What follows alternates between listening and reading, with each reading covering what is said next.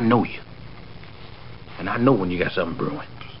I know it. What I got brewing? What I got brewing, Ray? You tell me. You done lost your damn mind.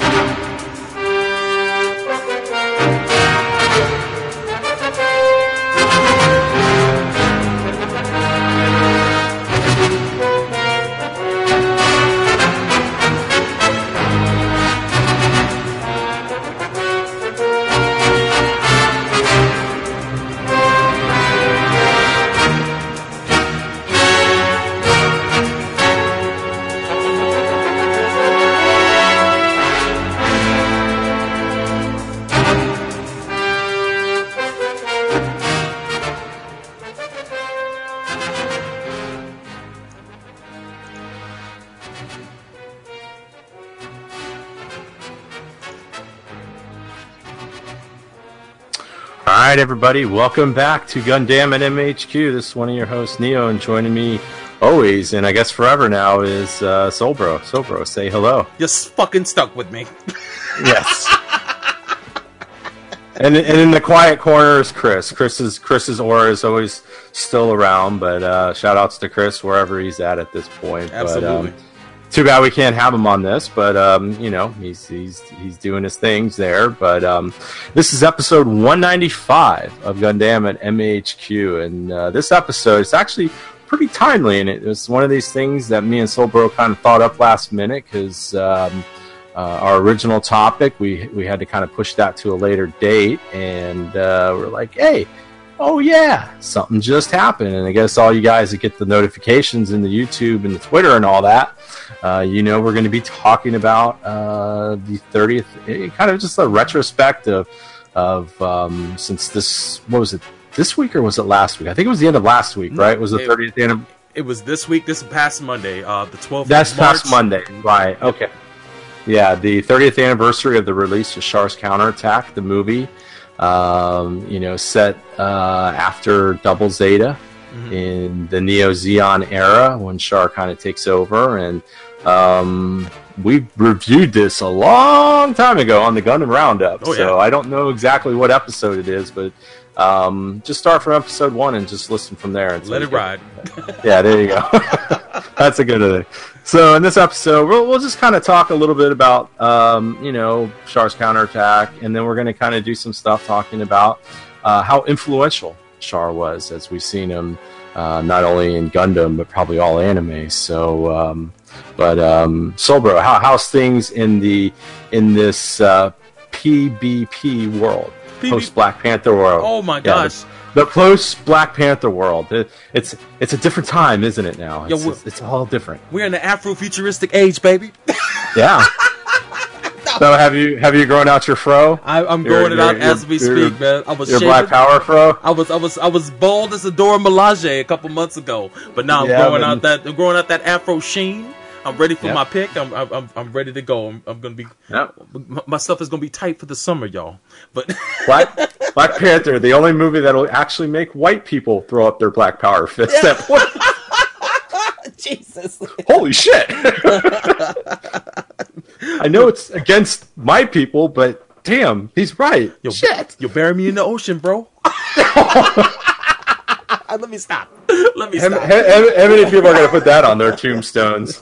Woo! That's a cold line, bro. That's a cold ass line. Good shit. Yeah. But yeah. But so Solbro, anything as I saunter over to the Larry King Memorial News Studio for a little bit of news, listener submitted news? Other than that, it's good to be back. I will say, guys, if you guys want to contribute to the conversation, if there's something about Char that you would like us to share on this episode when we get into our conversation about Char Aznable, definitely use the hashtag GundamLive195, and you may get your tweet seen on the stream. So thank you very much for those who participate. Especially, and we won't accept Char as not a Char. If anything, if you guys are super familiar with Char's Deleted Affair, or some of the off the cuff things about Char, like some of the non-canon stuff, we'd like to actually throw that into the conversation. We're mostly in tune with the canon stuff, although I would love to read Char's Deleted Affair, but we'll touch upon it in the conversation. Other than that, use that hashtag, and we'd love to be able to see you guys participate in the episode. But back to you, Neil. I'm ready for those news. I'm ready for that news, man. Man, the first one here comes from Yazzie88. Oh man, I know there's some people out there that are very happy to hear this, but this comes from DualShockers.com. I guess the beloved visual novel trilogy of Muv-Luv Alternate comes to the West this summer to the PS Vita. So I guess Dolo will be able to get to read this because he's the only person I know with PS Vita. Oh man! I think if there was ever a man that Sony should have hired for their marketing and sales department, it would be the PS Vita. It was Dolo. But I guess it's going to clock in of over 150 hours of playtime, and it's regarded as one of the best by the visual novel community. Mm-hmm. So anybody into that stuff, it's no release date yet. I don't see any dates, but it looks like it's going to be coming out this summer, so definitely check that out. So thank you, Mr. Yazzie88, for your submission. Oh, the next one here comes from Ryder Kabuto, and he's got a little bit of robot apocalypse news. This is never good. Oh man, and this is robot apocalypse news out of Korea. Oh my god. This is Korea here is going to develop AI weapons which would search for and eliminate targets without human control. Mm-hmm. Wow. Where have we seen this go bad before? Oh, in numerous pieces of fiction that have tried to warn us. Numerous pieces of the robot tomes. Exactly. Yeah, it looks like the 25 researchers from CAST, which is, I guess, some type of Korean, probably some acronym for some type of defense contractor or something, but the AI arms are going to search out and eliminate targets without human control, are called the third revolution for the battleground after gunpowder and nuclear weapons. Okay, yeah. Let's just hope that this third revolution doesn't get with the second revolution, because that'll be bad. Hence, robot-controlled nuclear war. So, oh my God. Yeah. We seem to be heading there like a fucking speeding bullet. Yeah, exactly. And of course, Ryder Kabuto has got to come back with more robot apocalypse news. But of course. Now it seems like it's the U.S. Looks like Boston Dynamics is teaching robots to fight against humans. That doesn't sound any good. Mm-hmm. It says they published a new video that shows Spot Mini, the small four-legged robot, successfully opened a door, walked through it, and despite the efforts of a person armed with a hockey stick who repeatedly tries to impede the robot. So, yeah, this is all good. But I did see there was a gift out there where one of these robots it fell over when you just take banana peels and put it on a wood floor. Yes. So that is we will now have to put all wood floors on everything, so we can fight against the robots. Arm the rebels with banana peels, please. Yes. We don't need guns, damn it. We use more bananas. Quick, to Chiquita. They may save the world. Them a Dole. Does Dole do? Yeah, Dole does bananas too, don't they? Sure do, man. And they're gonna get us in the clutch. Oh my gosh. Woo, let's go. Thank you, Mr. Ryder Kabuto, for your submission. Oh man, I wish Soulbro is here. I wish Chris was here, because this one I'm actually going to dedicate to him. Oh no. Yeah, this is coming from Yokozuna Bulldozer, and guess what, man? Guess what toys are back? Oh. Guess what toys are back? New Zoids toy line will launch the first time in 12 years. Yes. Oh my God. Say it ain't so. Chris, why haven't you reviewed Zoids, man? Why haven't you done it? Yep. Tomy is going to come out with the first mecha-themed animal toys known as Zords in 12 years. They're going to market the plastic models through the classic Japanese media mix formula of anime, manga, and video games, starting in Japan in April and then moving out to the rest of the world. Oh my God. The 35-year-old toy series will allow the users to assemble plastic parts to create battery-powered robotic dinosaurs, animals, and insects. Oh man. It looks like the new models are going to be around 3,000 yens, which is about $30, a little under $30 or something like that. $30. That's not too bad. And it looks like the new anime is going to kick off in April. So I'm sure you guys were going to do Zoids? I don't know. Maybe we will now that Chris isn't here. Oh, no. Wouldn't that be funny? Be careful what you wish for. Yeah, I never know. Oh, no. And it looks like Tommy said the series had 2 big booms. You want to know when do you think the big booms were, Sobro? Definitely in the late 80s, early 90s. Okay, well, the first one was between 83 and 91, which is a pretty good amount of time, about 8 years. They shipped 19 million units in Japan, raking in 39 billion yen in sales. The second boom was 99 to 2006, and that was 44 billion with about 25 million shipments worldwide. And that's when they had the one from 99 to 2006. They had a Zoid series going on at that point, didn't they? I think. I believe so, yeah. Yeah. So, there you go. Sobro, get your pre-orders in. Oh, boy. So, thank you, Mr. Yokozuna Bulldozer, for your submission. Oh, the next one here comes from our favorite Australian, Bet Noir. And he's got, it looks like, it's coming from Earther.com. In Japan, there's a super monster wolf versus wild boars. And he's doing this as a robot apocalypse news because these are robotic super monster wolf versus wild boars. Mm-hmm. So yeah, it looks like now they're fighting it. Now robot fighting's in. So patch this with AI. This is just does another thing of failure for us. So thank you, everybody. I won't submit. I know you will, Silver. You'll be a robo collaborator. I'll be the first one to submit, man. Yep. Yeah, I only can do so much. all they have to do is walk up and say, "Do you want to play some Dragon Ball Z?" And you'll be like, "There you go." Sure. Yo, Dragon Ball Fighters. Come on, Dragon Ball Fighters. Yeah, I'll sell it, mankind. Fuck it. Yeah. What do you need to know? Thank you, Mr. Ben Noir, for your submission. Oh, the last one here comes from Ryder Kabuto. He gave us 2 robot apocalypse news stories, but he comes back with some human resistance news. Almost a great balance. And he says here that Admiral Adama would be proud Californians are rising up against autonomous vehicles. This is not the first time San Franciscans has fought the machines. In December, the SPCA removed its Nightscope Sentry robot from patrolling after backlash. Most residents merely complained, but one brave resistance fighter put a tarp over it, kicked it over, and put barbecue sauce all over it. Really?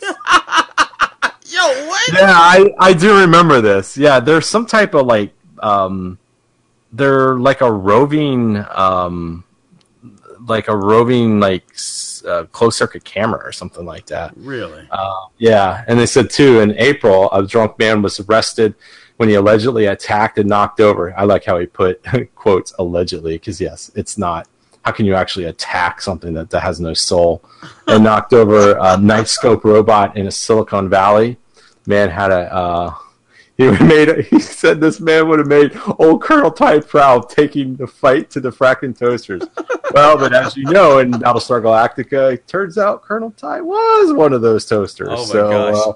But thank you. Yes. A lot of resistance happening in California. Glad to see that there's one that's really we need to do against the machines. So, which I kind of find it funny. It's San Francisco, and there's probably like 4 startups that help make up that thing. Yeah. Poured barbecue sauce on it. That's hilarious. That is the best part about that entire story. It's like, what a weapon. I would have never guessed. What are you talking about? Yeah, exactly. So, but thank you everyone for your submissions, and we'll, if you ever have any news that you'd like to submit, just go to the Neos Nistler submitted news articles thread in the Gundam section of the Mecha Talk forum. I think in the near future, the thread is going to be updated a little bit, so I'm going to kind of update it, but I'll let you know. We'll put the word out on the old Twitter. We'll tweet it away. And but yeah, Sobro, anything before we get into our main discussion topic of the night? For the most part, no, we're ready to go into our discussion. about Shar Aznavour. I call it the people versus Shar Aznavour. It is going to be a red. It's like he's on trial. It's almost like he's on trial. He is on trial indeed, man. He is. He's caused some shit to happen in his own series and outside of his series as well. And man, most of there's gonna be some spoilers in this. I'm seeing Soulbro's little rundown. So if you don't want to, if you don't want to know about anything that's happened in the different iterations of Shar Aznavour, canon and non-canon, you may want to turn this off right now. You may want to dip. Yeah, you may want to look at this at some other time in the future. Exactly. So, if anything, most of you guys here are super familiar with the character, and thank you guys for tuning in tonight to the live, or if you're listening to the archived version on the iTunes feed. Thank you very much. I appreciate it. But let's get into it, man. It's going to be a freeform discussion about Shar Aznavour for the most part. We're just going to talk about him and just talk about the character, the impact the character has had. And talk about some other things, related to the character. We're also gonna touch upon some of his constituents and poor stand-ins and the like. So prepare yourself with that as well. Constituents, more like characters inspired by, exactly, or inspired to be, or someone just flat out based on. Yes. Yes, indeed. But that's what's up. Yo, Yazi, thank you for sending me the tweets. Ironically, I'm only going to be able to read them because my browser's been doing something fucking weird where it doesn't make my mouse disappear sometimes when I'm messing around with Google Chrome. So shout out to Google Chrome for sucking. Anyway, if you guys have any tweets, I'll make sure to read them, but I won't be able to show them on the stream. I am so sorry. I can't even see my mouse when I put it over. I love it. I love it how people are just turning on Google. Yeah. There used to be a point where everybody loved Google. And now it's all I ever hear is, God, Chrome sucks ass. Exactly. It's been a nightmare to use this recently. But getting to our topic, as most of you guys know, you all are pretty familiar with Shar Aznavour. For the most part, for those who aren't, he was introduced in the original Mobile Suit Gundam series that premiered in 1979, many years ago, almost 40 at this point. It'll be 40 years next year. Pretty surprising. And he was introduced as the iconic red rival to the main character, Amuro Ray. I won't run down the whole history of them, but shit did not go down well between the two of them in Mobile Suit Gundam. They both adored a woman by the name of Lala Soon, who had a connection to both of them, and Amuro in a very strange way, and Shar in a more conventional way. But she died tragically because of their actions, and as a result, her death would haunt them for the rest of their lives. They found a uneasy truce in the later series, Mobile Suit Zeta Gundam, which is one of my favorite Gundam series of all time. And it was cool to see both Amuro and Shar work together as Shar is fighting to kind of remove himself from his own past, but he learns in the series that he can't hide from his past anymore, and he has to face up to it and embrace it and use it in order to better the lives of space noids everywhere. And then, of course, shit goes south, and Shar almost gets killed at the end of Mobile Suit Gundam. So much so that he kind of goes underground throughout the follow-up series, which is Mobile Suit Double Zeta Gundam. He shows up. He shows up in the opening. Oh, of course. Shows up just screaming silently. And he shows up, I believe, when Haman has a flashback, or she... Yeah. I haven't seen Double Zeta in a while. I think she's in an elevator or something. She either has a flashback or it's a sports ghost. She has a vision of him, and it's like he's standing there with her in the elevator, and that's about says nothing. Yeah, there is curiously enough, there is a guy that shows up in Double Zeta in the episode where they're on Earth and they go to the desert city or the desert place, and he looks like Shar. It's like a guy that looks like Shar. I don't think he's voiced by Ikeda, but when I saw this character, it's like, man, this guy actually looks like Shar Aznavour a little bit. But he really didn't amount to much. Yeah, but Tomino does that though. I mean, yeah, for God's sakes, Amuro and Shar showed up in Daeon. I think Shar's on a poster, and Amuro is like he's like one of the colonists or something. And he does that at times. Yeah, he does that at times. So Shar, he pops up in some weird ways. Tomino does weird stuff like that. Yeah, Tomino does the weird stuff like that to kind of link the series, even though they're not really linked canonically. But eventually you fast forward to Universal Century 0093, and you get Char's Counterattack, which was the first original animated movie in the Gundam franchise. You did have the movies that recap the original Mobile Suit Gundam TV series, but of course they're based on the TV series. But this was the first of those series. Man, it looks good. Original, and it looks gorgeous to this day. Jeez, it looks good. As we mentioned, it just turned 30 years old. It released in Japan on March the 12th, 1988. And when I got hit with the tweet about that movie being 30 years old, it made me feel like a grandfather. Because it's like, man, I've always heard of this movie, and then I finally got to see it in the early 2000s. And it feels like it's been with me my whole life. And it made me think back to when I first got introduced to Char Aznavour. And I wanted to, if you guys are watching this, for those who are watching the stream, here's a page from a book called Robotech Art 1. In 1988, I was given a copy of this book. And in the book, it showed images from all sorts of different animes that kind of led to Macross and to other series that comprised Robotech. And one of the pictures they showed was of Char Aznavour from the first episode of Mobile Suit Gundam. If I can blow this up a little bit, the caption here says, oh, there we go. Caption here says, Char Aznavour, the charismatic red, and they spell his name correctly, which is surprising because I've seen his name spelled all sorts of different ways, but this is back in like the 80s. But they wrote Char Aznavour, the charismatic Red Baron villain in Mobile Suit Gundam. This 1979 television serial from Nippon. That's Char Aznavour, right? But Mobile Suit. Yeah, Mobile Suit. Nippon Sunrise went on to inspire 3 feature film condensations, as well as the sequel series Zeta Gundam. So in this paragraph, I got introduced for the first time to Gundam, period. I didn't know what it was. I didn't know who this character was. I must have been maybe like 11 years old when I flipped through this book for the first time. But the character definitely stood out on the page. And then it wouldn't be until at least 12 years later that I would finally get to be formally introduced to him in the original series of Mobile Suit Gundam when it aired on Toonami. Ever since then, the character has stuck with me. I've come to realize his impact on all sorts of fiction that I've enjoyed, even in gaming. The concept of Red Rival runs throughout all sorts of games. And the Master Rival as well. More so than the Red Rival, the Master Rival definitely perpetuated. As Yazi brought up in the chat earlier, the Master Rival, you could probably say, was actually brought up initially in anime in Speed Racer with Racer X. But Char definitely took that concept and ran with it. And I'm going to go ahead and ask Neo a question. And that is, when were you first introduced to Char Aznavour? Well, I was introduced to him when I was pretty young, but I didn't realize it till much later. And it's just, well, I used to go to this when I was growing up. I used to read a lot of comics, and I used to go to the comic book store.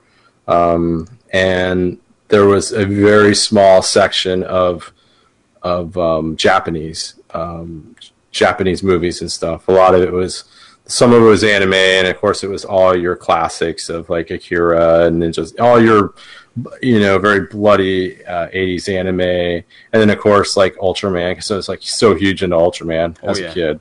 And, things like that. And there was always this red little figure it was probably maybe a 3 or 4 inch figure. And they had it there you could buy, and then the guy had it like behind their cash register, and it was a figure of Char. But I didn't know what it was until much later, until I got introduced to Gundam too. So I kind of saw him really young. I was probably maybe around that age, like you said, maybe 9 or 10, but I didn't really know until much later, until really I would get it here and there. But back when we 90s and stuff, you really didn't get too much of a lot of stuff like you do now. And Mobile Suit Gundam, as it slowly came, that's when I got introduced, when I first saw that. But so it's kind of one of those weird things. It's like I knew it, but it had such an impression, because every time I looked down, it's like, that's the coolest freaking character. I didn't know what it was. I never really asked, I don't think. I just kind of looked at it, and I didn't know, and because it was all in Japanese. Mm-hmm. So, And then, of course, you get introduced to him, and it's like, oh, crap.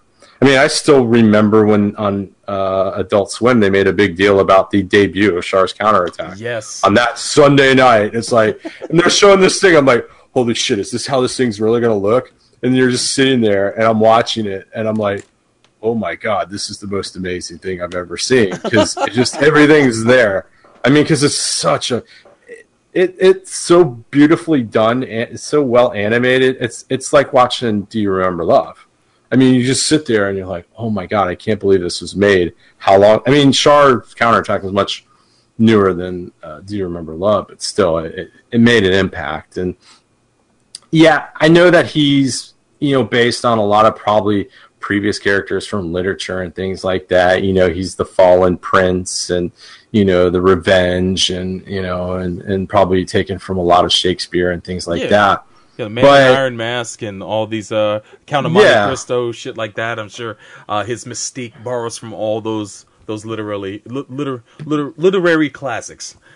But it's amazing how impactful this character was, not only in Japan, but I think throughout the world. Because when you start finding out, other countries and stuff, even people in the United States, know about, or they were influenced by these things. I mean, it's just such, it's pretty amazing to think, because in a lot of ways, especially in Mobile Suit Gundam, I mean, there's a part in First Gundam that he's gone for, about 10 episodes or something like that? Yeah, a good stretch. It's like in the late, after he kills Garma. After he kills Garma, and then he has that one episode, and then he's gone for a good stretch until like the late 20s he comes back.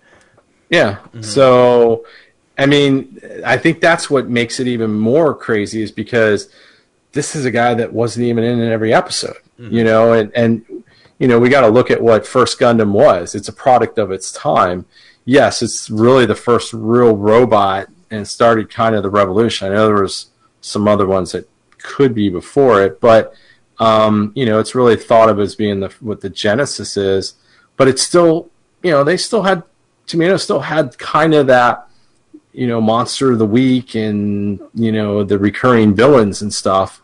But that just didn't happen in there, and he's responsible for a lot of the cool stuff that makes Gundam cool, and so.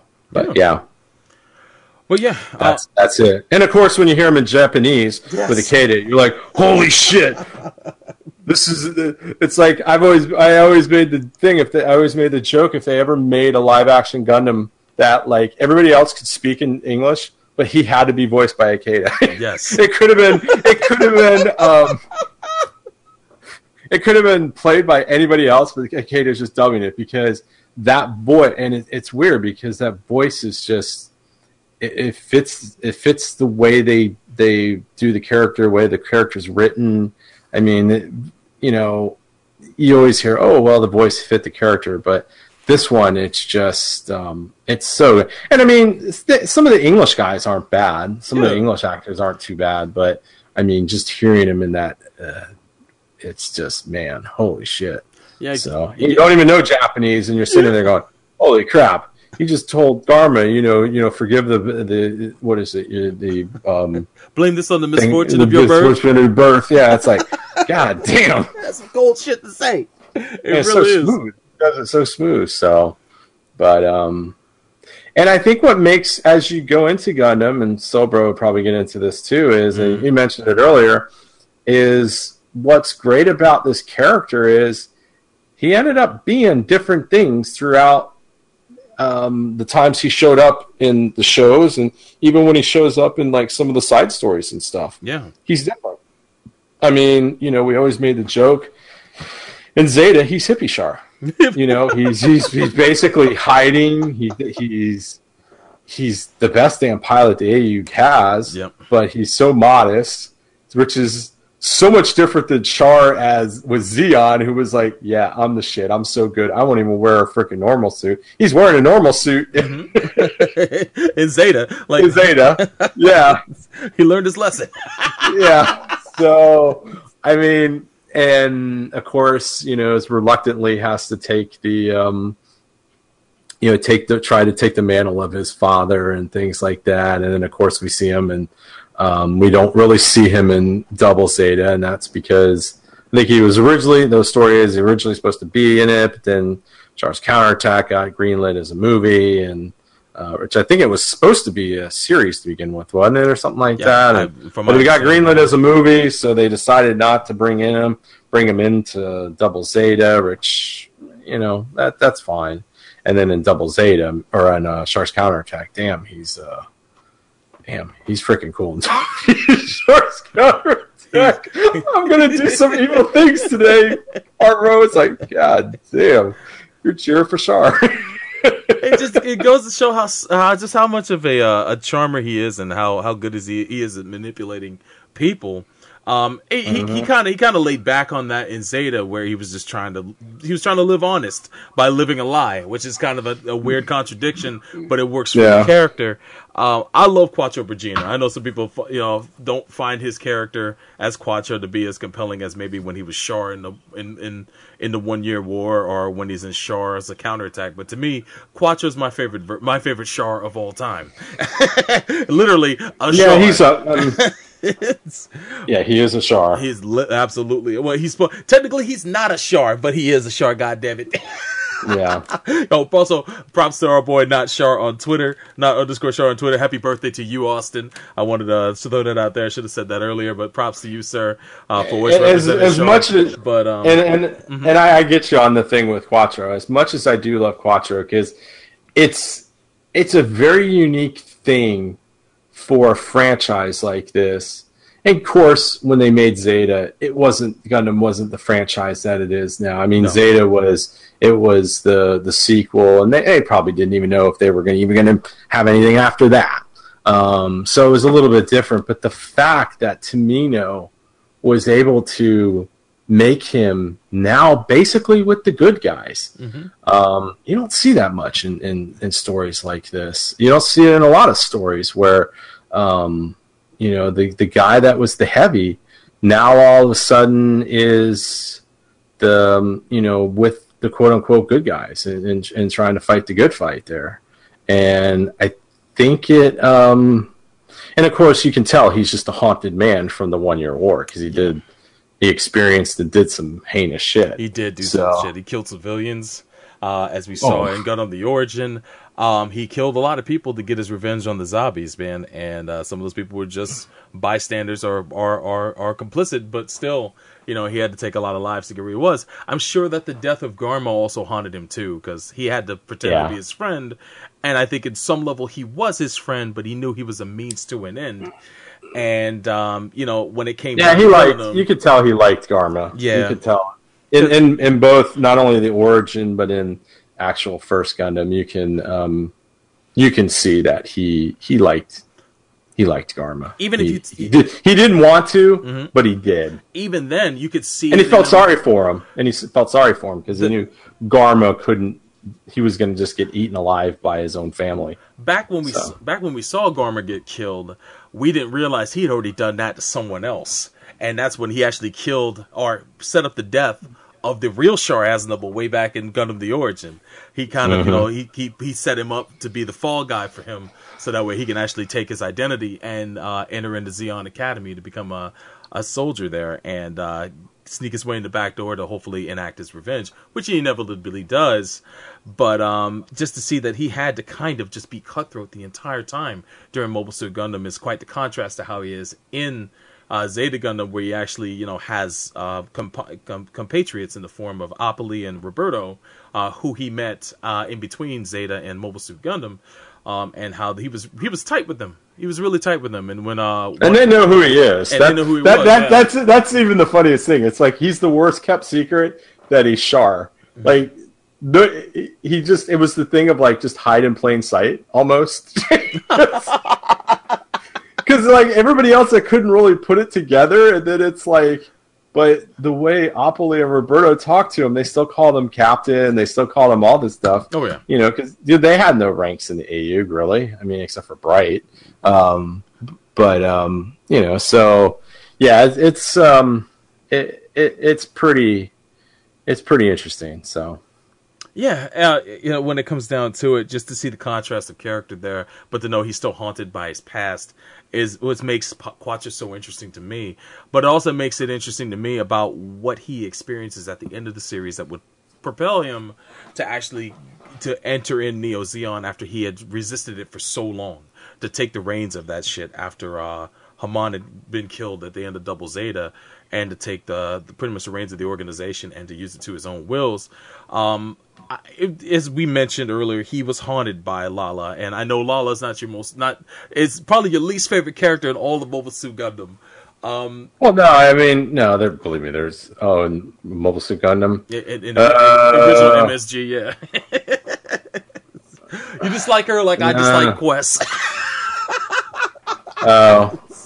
Oh, if you're gonna do the entirety of Universal Century, no, I don't hate. No, I don't. There's worse people, than I. Yeah, no. I mean, well, I yes, I don't like her, but the thing is, at least I understand what she was. I mean, I understand what the character was to both her and Amuro. Absolutely. Even though I always felt she manipulated the shit out of both of them. Oh, absolutely. Especially in Char's counterattack.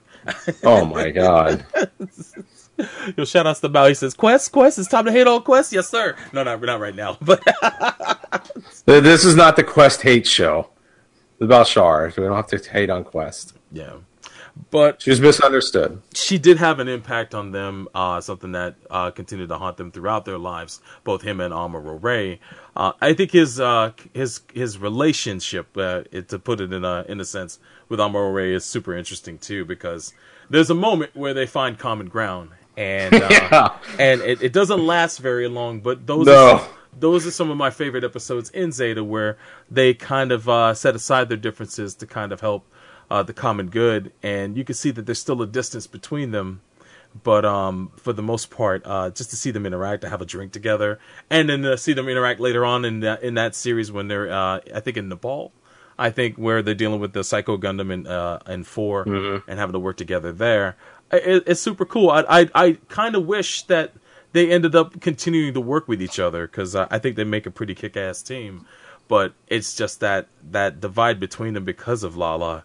And the ripple effect of that, that brings them to a head a few years later in Char's counterattack, and the fact that he is trying to propel mankind off of Earth, with the altruistic reason of saying that we need to advance as a race and leave the planet, and he's trying to force mankind's hand. It's all bullshit. Yeah, it's all bullshit in the end, because he just wants to put Amuro on the back foot. And finally face off with him in a knockdown drag out fight, in order to settle the score with him, because of the old beef from the 1 year war when Lala was killed by Amuro by accident, defending Char, and those wounds are still raw. I love the fact that the movie does bring that up throughout as a part of the main plot line. I'm mad at Char for bringing this shit up again, because he shouldn't be doing this. not for this weak ass reason, but I can understand some of his motivations why, because it's not as cut and dry as you think. It's just happens to be coincidentally a part of what he's doing anyway, and he knows that him and Amuro Ray are destined to fight, so he's come to accept that shit, while Amuro is still kind of just being a moody bastard. And well, it's also funny. It tells you how bad the Titans were. Yeah, that these guys could put away all their stuff to fight against the Titans. It's like, damn, these guys were really bad. They were awful. You got those two guys to be civil to each other. Damn, man. That basically we're up against Satan, and that's what made them get. That's what made them work together. Because it's like, well, there's people worse than us. All right then. But yeah, man, what is your favorite version of Char? Is it the original Mobile Suit Gundam? It's got I mean, I love Quattro, but god damn, he's so good. As original Char Aznable, and especially when you watch him when they do it in the movie trilogy, the way he's really, because you don't feel as much of the impact of him being gone in the movie trilogy as you do in the series. Yeah. But because he was technically on the bad side, because I guess you're going to say the Zeon were bad and the Federation are good, except, a lot of people think the Zeon were the good guys and the Federation were the... But, I mean, that's the way it's kind of depicted, but his when you find out his motivation, it's like, wow, this guy was in it to win it, man. Like, you gotta... The discipline and the fact that he just was consumed by so much hatred of these people, and he's got some good lines in there. Yeah, there was only one person he would not be willing to sacrifice, and that would be Sailor. But anybody else was on the table, man. Yeah. From the guy who gave him his mask to the real Char Aznable to Garma, everyone was waiting to be served up. Yeah, and it's just. He's really that, the justified antagonist. I mean, like everybody, we'll just bring it into the Black Panther. Yeah. Black Panther, freaking Killmonger. Yeah, that's true. Everybody's like, was he really the villain? No, he wasn't really the villain. In a lot of ways, he was kind of right. That's Char. Char just did it 40 years earlier. Was he right, though? Do you feel that he was in the right at the end of the day? Or do you feel, was it worth all the bloodshed at the end of the day to get what he wanted? Yes, because he had nothing. Yeah. And I think that that's what you got to look at. I think that, yes, he was basically apocalyptic, and he just said, screw it, it's scorched earth policy. Yeah. But what else did he have? He had Sayla, but she was doing her own thing, and he was just consumed, because in a lot of ways he was right. Those were bad people. The zombies did not need to live. Yeah, that's true. They did not need to live. None of them needed to live. And I mean, even Dagwin, he gets his last moment of clarity, but even then, he's not. We've seen it before. Well, like you said, Count of Monte Cristo. Yeah. I mean, he kind of did the same thing. He did. I mean, he wasn't as, didn't have the body count, but he did kill some people that didn't have it coming, though. And that's the part of the price of revenge, is that there's going to be collateral damage. And he understood the new types, and at least he was trying to save because he knew there was nothing good coming out of the Zeon doing experiment with the new types, and he knew the same thing was going to happen with the Federation. So, yeah, I think he was. I mean, body count's deep, but hey, what are you going to do? Yeah, if anything, I'm going to throw a curveball at you then. Being that we're on the Mobile Suit Gundam, and we're talking about that version of Char, which Char do you like better? Which I'm super excited, because I finally got off my butt and getting the Blu-rays, and they'll be here tomorrow. Nice. So I'm like super excited to watch First Gundam again, because I haven't seen it in a while, and then I'm like, the Blu-rays, I'm like, hell yeah. So, but I'm ready. Well, welcome to the team. Rusty, welcome to the club, man. It's good to have you on board. But out of the different Chars from the Mobile Suit Gundam era, what is the dopest Char? The Char from the TV series and the movies, or the Char from the novel? Well, the one from the novel. I mean, if you're doing dope and like just kind of is master of everything, and kind of is the simple evil genius. Yeah. The novel, he's kind of the simple evil genius in there, even though he is a lot of it in the show. Yeah. But I think in the novel, just like any book, because the medium, you're able to get more of the inner workings and more of their motivations. And of course, that's a different thing, because in the end, he ends up being the survivor and kind of the hero. Yeah, he's the savior of the Federation. So not only in the novel does he sort things out with the White Base crew, he kills Amuro.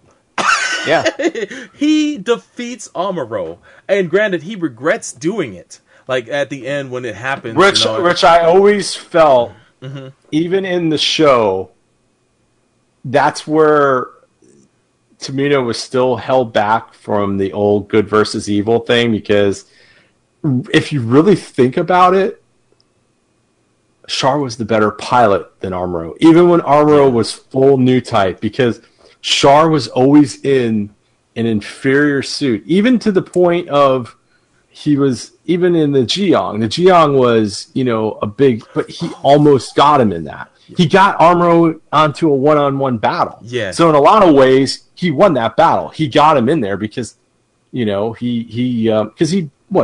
Amuro with a sword. I mean, he beat the crap out of Amuro. If you really think about it, he did. I forget that he didn't do the killing blow. Shout out to Yazi and Dreamy Robot. They did bring up that Amuro died by accident in the long run. It was the subordinate who killed Amuro, but it led up to that point, and they were fighting. They were fighting pretty viciously against each other. Amuro ends up dead as a result. So I guess in the end, Char can't take all the credit, because at the point that Amuro died, I don't think he wanted to kill him. But at the end of the day, Amuro died as a result, so he no longer. Yeah, it was one of those. It was one of those new type wingmen he had. Yeah. And then, but in Mobile Suit Gundam, he always should have beat Amuro. And that's the funny thing is, Amuro was a great pilot, but he could never beat. And I think that's really Amuro's big thing against him. Yeah, the Lala thing was in there, but I think his biggest thing was, Amuro had so much success with everybody, but he couldn't beat Char. Yeah. I mean, for how long did he fight Char in the frickin' Zaku 2? So, I mean, come on, man. For quite some time, and he had the better suit at the time too. Although Amuro was learning how to pilot it, so I'll give him that. Amuro was he wasn't as well trained as Char was, because Char was part of the team that was testing the mobile suits. Yeah, he was. He was well trained, but he had skills, man. You can be part of the team and be well trained, but he had the skills. So, but I think that might be. I like his version in the novel, because he does get with the white base, and then he just goes systematically murders all the zombies. The way he takes out Cassilia is... Oh my god. If you guys have not read the Mobile Suit Gundam novel, please read that shit. It's not canon, it's definitely an enjoyable read if you like to watching the original series in any way, shape, or form. And if there's a zombie I like, it's Cassilia, and she's even better in the book. Mm-hmm. But damn, the way she got taken, I was like, shit, I gotta give it to my man here. So, but all right, bodied her. But yeah, I gotta say the novel version of Char, the resolution at the end of the book, I thought was really solid. How he ended up taking out the zombies and ended up taking his birthright at the end of the day. So I think it was Yoyazi says Char with the literal money shot with Cassilia's death. Oh, of course in the TV show. I still think that's a pretty cool assassination of Cassilia also shot her head off. Shot her head off with a rocket launcher. Yo, that's cold as fuck. Yeah. He saluted her too. He did. He saluted her ass. So he was still being respectful. Oh, sorry, Admiral. I gotta give you your respect. Oh, just shot your head off. So it said splat. That is all. when she got pretty much dropped from his Zaku 2 in the manga. Well, no, it wasn't the Zaku 2. The mobile suit he was using in the book. It was a Gundam. Yeah. Oh, it was the Gundam. That's okay. That's right. Yeah, that's where the red Gundam came from. Man. Oh yeah. For the longest time when those models were, why is there a red RX-78-2? I always wanted to see that enacted in one of the animated series, but we never got that, unfortunately. It's in one of the games, though, I believe, isn't it? Yeah, I believe it's. I think it's in Giren's Greed, right? It's in Giren's Ambition, yeah. Giren's Ambition. Yeah. Whatever it was called. It's actually in there, yeah. And props to Robert Mallard. He says that Origin Char is the best Char. I would say that, to me, Origin acts as an addendum to the original series. Well, at least the OVA does right now. It serves the purpose of kind of giving the backstory for Char. So I don't know how far they're going to take Origin in animated form, but they'll probably stop when they get to the incident on Side 7. I believe at that point they're not gonna take it further like the manga did. Yeah. So if anything, it serves as kind of a prequel to the movies and to the original TV show. And if so, I love that idea that they're going to add to his canon with the Origin, because it's definitely worthy of it. To get insight on his character in that, I think served the character really well.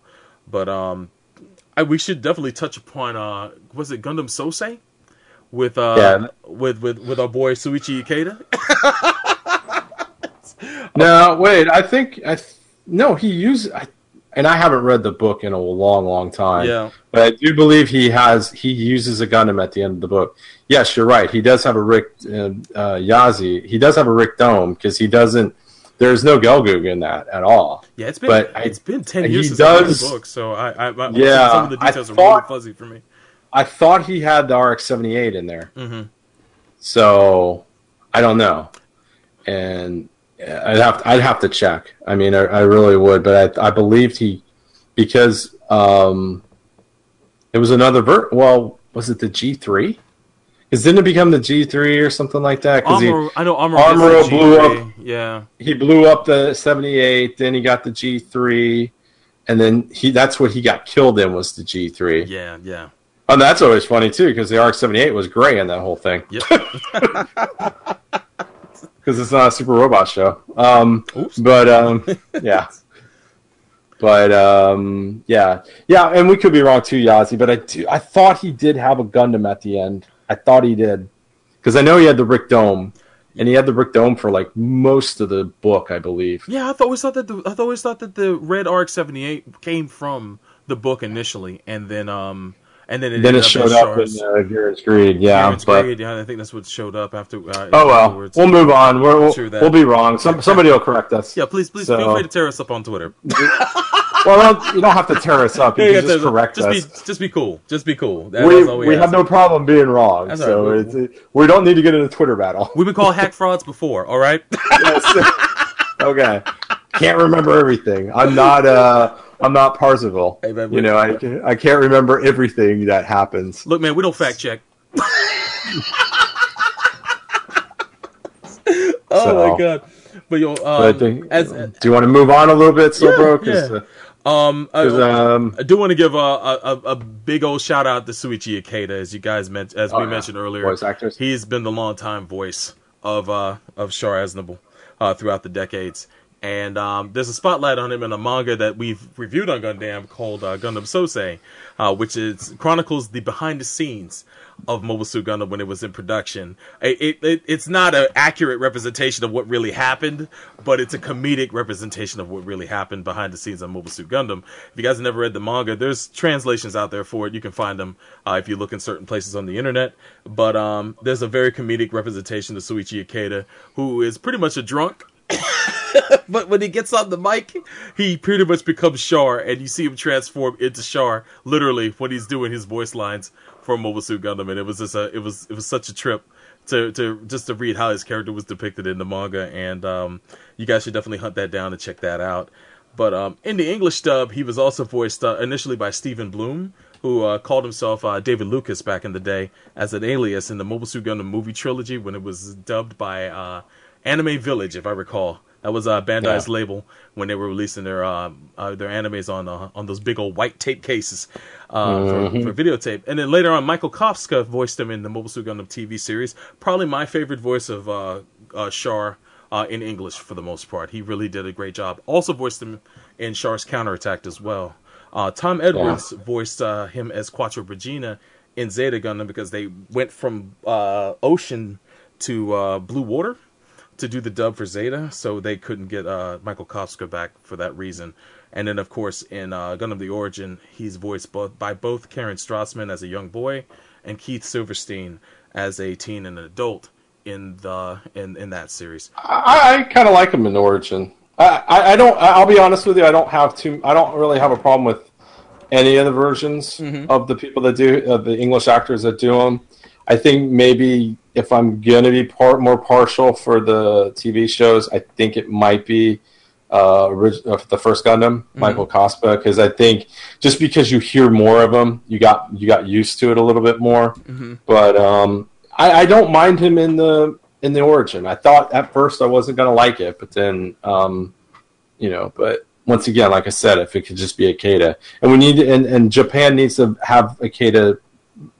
They need to record all his every word that you could ever say. So even when Ikeda passes, they can still just use him. That's the way I would do it. He's a national treasure, Japan. He's a national treasure. Him and Wakamoto, those two guys. Holy Yeah. shit! Oh, those guys are fucking amazing.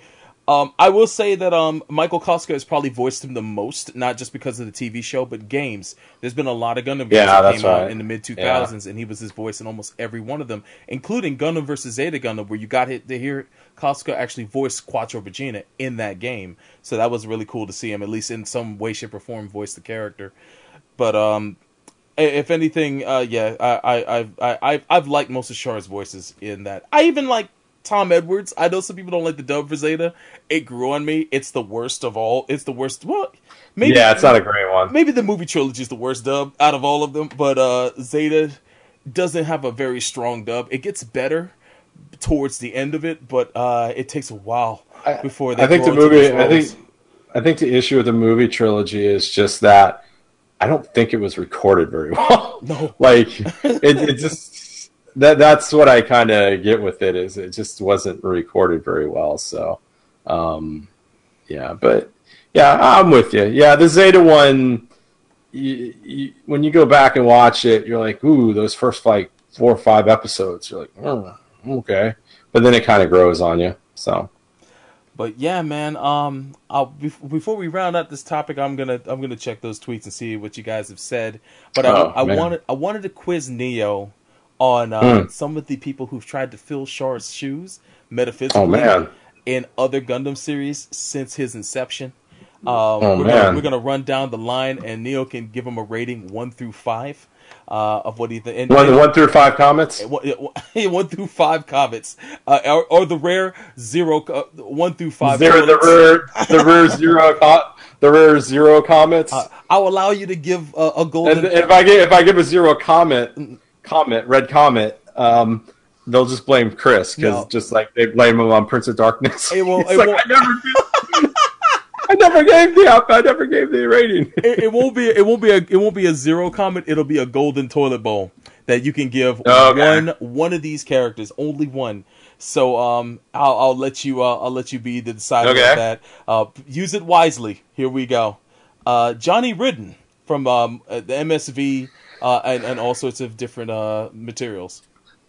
I think he's kind of baseline, like 3 stars, maybe 3 comments, maybe. I mean, he's not. Yeah, that's what I'm kind of thinking. It's like I think in some versions of him, he's below 3. I'm good with that. I'd say 3. Right. He's middle of the road. I think fans give him more crazy about him than really Sunrise or Bandai or anybody. You know what I'm saying? It's like.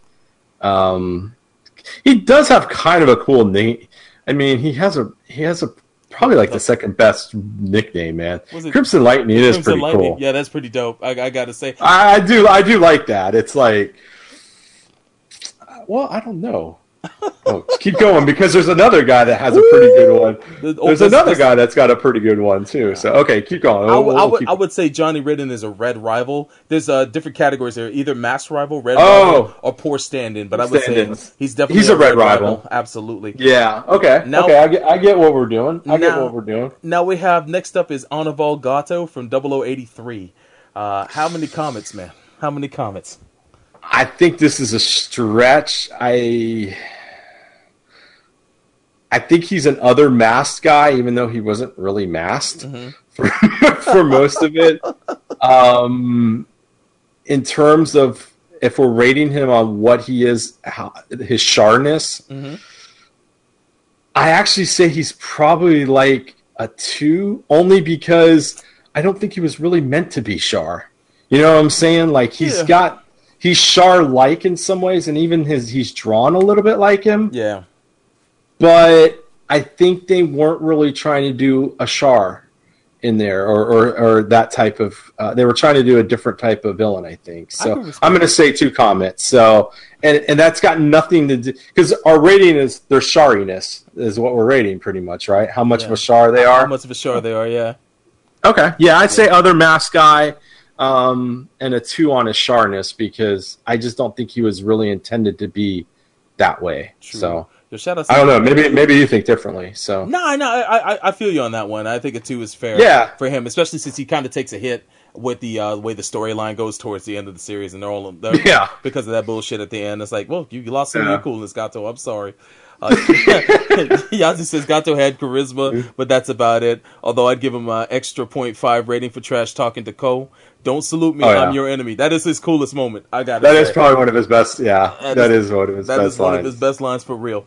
But next up is a Sure fan favorite. This guy was pretty much the stand-in for Char in Double Zeta, since Char didn't show up in Double Zeta, unfortunately. Glemmy Toto. Oh, what does he get, bro? Well, I gotta say he's a poor stand-in. He's a poor because stand-in. He is. I don't hate on him, but you could tell he was just like, we need a guy that's going to be in a red suit, in a red uniform, and I guess maybe he's more of a Red Rival poor stand-in. He's a poor Red Rival. Yeah. I think if we're going to kind of do in that way. Merge the two a little bit. Yeah, because I think that's what he was, and I think on his Shari-ness, I'm going to say a 2, but not for the same reason that Agato was a 2. Glemmy just was trying to be Char, but it was a little. It almost felt like a caricature of Char a little bit. But then he did stuff that I don't think Char would have done, especially with the Plurs. So. Yeah, he made some serious mistakes, and he was just plain awful as far as I'm concerned. Yeah, he wasn't that great. Trash. I mean, he's worse. There is worse, and I know there should be worse coming. Oh, there is. Now, some may argue about this character, but I picked him because of his position in the military is kind of akin to where Char was in Char's counterattack, and that's Corozo, Iron Mask Rona. Being that he does wear a mask, and F91, for those that don't know, Gundam F91, he gets a 1? he gets 1 in Shari-ness, because outside of having a mask, he exhibits nothing, because he's such a whiny bitch. And he is such a whiny little bitch. I mean, you got to give Char this. He had a lot of heinous crap happen to him, but he didn't whine about it. Like, he had his family taken away, and and his power and stuff, and but Iron Mask was such a crying bitch. He got his girl stolen by a baker. It says that's right. Yeah, he got stolen by a baker. Yeah. He got punked so hard he had to wear a mask. Yeah. He is the other masked rival. Because I don't even think of him as a stand-in, because he just sucked. I mean, yeah. So one on Iron Mask. Screw Iron Mask. It is. And you know what? Zeron, the guy that tried to assassinate him. Because why are you going to shoot a guy named Iron Mask in the mask? That's what I'm saying. It's like, shoot him in the chest, dumbass. Damn. Wet his chest up, please. Oh my god. Here's a fan favorite right here, man. Chronicle Asher from Victory. Everybody loves this guy, man. He's a leader of the pack. Poor stand-in. Oh, and I gotta give. He does exhibit some Char-ness, because he does, but so I'm gonna give him 2 in the Shari-ness, because he loved his sister just like Char did. Yeah. But what makes it worse is he loved his sister a little too much. A little too much. So yeah, but he's a flat out poor stand-in. Yes. He is what you would look in poor stand-in of Char Aznavour. He is going to show up in the picture. Oof. Freaking awful. Now, here's a fun one, because this role was kind of divided between 2 characters. In that, some may argue that one character is more of a Ramba Ral, if anything, but I honestly think they split their roles between them with some Char qualities, and that's in G Gundam. We have Schwartz Bruder and Master Asia. Schwartz Bruder, of course, was the masked man. Master Asia was more of the rival. Schwartz Bruder played more kind of an advisor. This is a tough one. Yeah, it is kind of tough. Because I think of Schwartz Bruder more of Racer X. Yeah, that's true. Because he is Domon's brother. I mean, he's of the cells, but he is Domon's brother. Yeah. Spoilers. But yeah. Sorry, folks. That's all right. You had plenty of time to watch it. Yeah. But go ahead. At this point, yeah. I mean, hey, we gave the warning earlier. I gave the warning at the beginning of the episode, so absolutely, it's all good. But Which one's more of a Char? I guess it would be Schwartzbruder in this case. I think Schwartzbruder's more of the Char because Master Asia is the stereotypical kung fu master. Yeah. He Domo had to surpass the master, but they both have, because Master Asia's motivation is to heal the earth. Yeah, exactly. And just like Char. So I'm going to give them both in Chariness. I'm going to give them threes. Nice. Because I think they have enough Chariness in them, but they're much different. They're other characters because they do push Domo to the limit. Yeah. And they do have they're kind of justified villains, even though Schwartzbruder's like that weird. He's just Racer X. Yeah. He was always Racer X to me. And but yeah, Master Asia, when you finally find out in the show why he's doing what he's doing, because at first you're like, oh my god, he just like went from being a good guy once to just being a bad guy, and then it's like, oh, and he's playing because he played what was his name, Wong Lee? Yeah, exactly. That dude, he played that dude, just like Char did. So I'm going to give those guys Chariness. Schwartz is the masked rival, and I will say that Master Asia is more of the red rival, I think, in that way, because of what he does. Yeah. I'm good with it's that. like 50-50 split between the two of them. It's actually pretty uncanny. I don't think there's really much of a... maybe in Iron-Blooded Orphans, when we get to that, there's a bit of a split there, too. But for the most part, yeah, between the two of them, they kind of are equal parts Char. So that's what's up. But next up is another fun one, man. The low-rent Char himself, Zex Marquise, a.k.a. Millardo Peacecraft, man.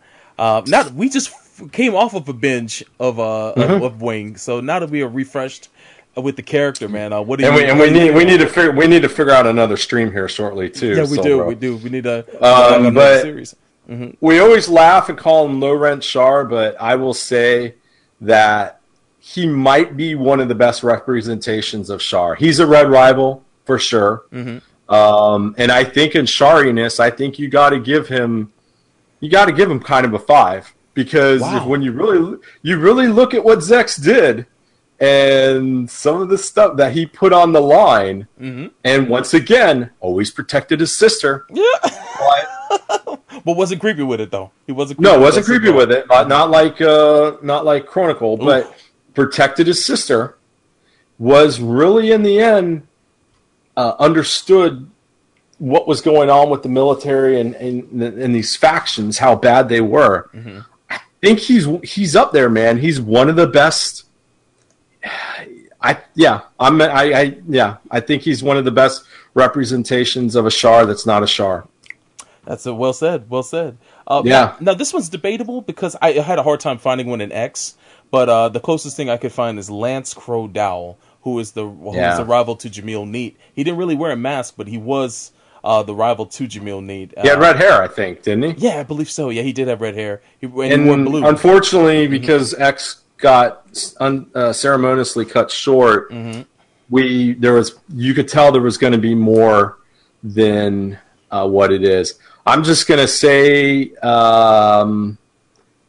he's another rival. He's another masked rival. And I think just based on a limited amount of what we have when it comes to Chariness, I'd probably say maybe just a 3. Because you could see there was something there. He had a rivalry with Jamil. So, and I mean, we saw, and they kind of met when they were younger, especially because I think he was a little bit older than Jamil, if I remember right. Yeah, I believe so. Just a tad older, not too much older, but because Jamil was like a 12-year-old kid or something like that, 12, 13. I think the age difference is probably really young. Yeah, I think the age difference might be relative to how the age difference was between Char and 4 or 5 years or something, right? Yeah, about that much, yeah. So, I'm going to say 3, and I'm going to say he's another masked rival, even though he wasn't really masked. Yeah, true. And it's hard to say because that's an incomplete show. Yeah. It's unfortunate, but maybe one of these days we'll get a bit of expansion, or I'm just lying to myself. Just keep telling yourself that. So, oh my gosh, one of these days.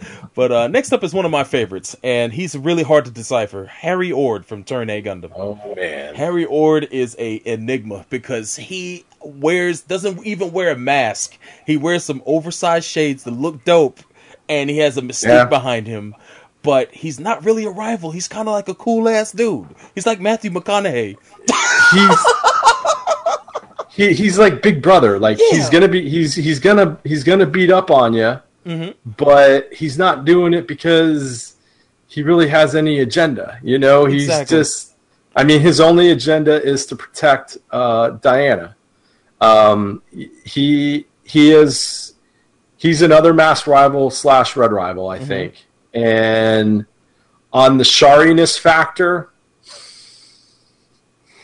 I gotta give him 4.5 because because part of the shariness factor is you just command the screen and you command, it's just got that charisma, and he had it. Yeah, he 4.5 on Harry Ord to me. Yes, I think Yazi also sums it up. He says, "Hell yeah, Harry Ord is such a cool and interesting guy. Not to mention he's a skilled tactician / commander. Yeah, he's a lot of cool things, man. But I thought he was going to be a pain in the ass, and then you just got a vibe for him when he started dancing with Laura Rolla in that one episode where he had the cross dress, and it's like, this dude is cool as fuck." Yeah, and the fact that he would always show up to help out, and he, even if it was against his particular side, he's a real enjoyable character, and I applaud that for. That's what's up. 4.5.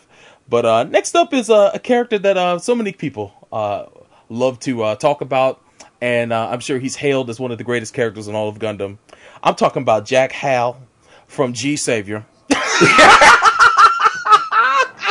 Yeah, who knows that guy? Woo! Now, when I say the golden toilet, don't give the golden toilet to the very end. At the very end, we're going to pick the best one out of all of these and the worst one out of all of these, and the worst one is the golden toilet. So you can give him your overall base review now, but I'm going to say he's just a poor stand-in, and I think on shariness, he has like a 1 because he's just got like the basics of shariness. Yeah, like they're just trying to make, he's just got like that rival thing, but that's all I can really say on him. Whew. I mean, yeah, he was definitely the lowest of low rent. But let's see here. Next up is a character you're super familiar with. You introduced me to him actually, Raul LaCrusade from Mobile Suit Gundam Seed. Where would you put him in there? Oh, he's a red rival. Yeah, he's definitely a red rival. If he wasn't so genocidal at the end and kind of twisted, he'd probably rival Miliardo when it comes to shariness, because he's got the shariness factor going. But I'm going to say Raul LaCrusade is probably a 4 on the shariness, because I think for most of that show, up until like the last like 2 or 3 episodes, maybe 4 or 5. He's just got that thing, because not only does he have a rival in what we find out to be, spoiler alert, his biological son or brother or whatever. He's the clone of one of the rivals, he's his father. But then he's the father of one of his rivals. He's a clone of father of one of his rivals. Yep. But then he's also rival to Kira, so he's the rival to Mu, he's the rival to Kira, and he freaking torments the freaking Archangel relentlessly. Sure does. he might torment it worse than Char tormented the freaking white base. He was on them, boy. He was on them relentlessly. And once again, a guy that was kind of hated by some of his subordinates, his peers, some of his superiors, but in the end, the people that mattered knew this guy could get the job done, just like Char did. So, yeah, I'm gonna say a 4 on the shariness, and he's definitely a red rival. Whew. Yeah, if anything, he's up there then. Next up is he's up there.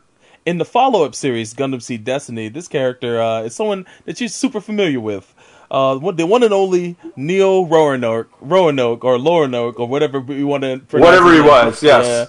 AKA Mu LaFlaga. How do you feel about this guy? I think he's a hybrid of the Masked Rival, Red Rival, because damn, he gave them problems too. He gave Shin a bunch of problems. He did, and he did torment the Minerva. I think on the shariness factor, I think he's probably like a 3.5 because what happened to him, he didn't have his. It's almost like he was kind of he was mind wiped almost. So I mean, he just basically there was something a little missing, but he was tactically in the way he messed with people and manipulated people, especially pilots that were under him. It was definitely up there. So yeah. He's the hybrid of the Mask and the Red, and about a 3.5 on the shariness factor. Yeah, especially since he didn't stay a rival the whole series. He halfway through that. I will say that not only did he torment the Archangel, he tormented the fuck out of Ramius. The fact that it's like, I know you. But initially though, he was tormenting the shit out of the Minerva. Yeah. I mean, he tormented the hell out of that. Yeah, I mean remember that's where we get introduced with him is he's going after Captain Gladys and the Minerva crew and tormented the shit out of both Ray and Shin. Ray because Ray got the feeling from him, the new type feeling, and Shin just because he couldn't beat the guy. So also, we forgot to add that you mentioned that both Neo Roanoke and Raul Crusade were noob types as well. So that's true. And of course, and so is Ray. So is Ray. Yeah. If anything, and so is Kira. Yeah, that's true. Kira picked up on that too. I don't know how, but he Prayer Reverie from the Astray mangas. Yeah, that's right. And then there was a character from X that was also an artificial new type of some sort as well. I forget his name. But moving on to the next character, this is a fun one. He didn't start out as a masked man, but he certainly became one. Mr. Bushido. Graham Aker from Double O, man. I remember when we talked about this guy when he got bodied at the end of season 1. And I remember you guys were saying, man, he's done. He's not coming back. Yeah. And then he came back as a fucking masked man, and I could not stop smiling. I couldn't stop smiling. And you know what? I couldn't either. Because once again, this guy's a Red Rival. He's a Red Rival, even though he's somewhat War Red, but he was completely a Red Rival. The shariness factor. This is a tough one. Yeah, it is. Because we got to know him for so long, not being a Char. He was just like a straight up ace pilot, and he looked out after his men. He was a really stand up dude, and he was just obsessed with going after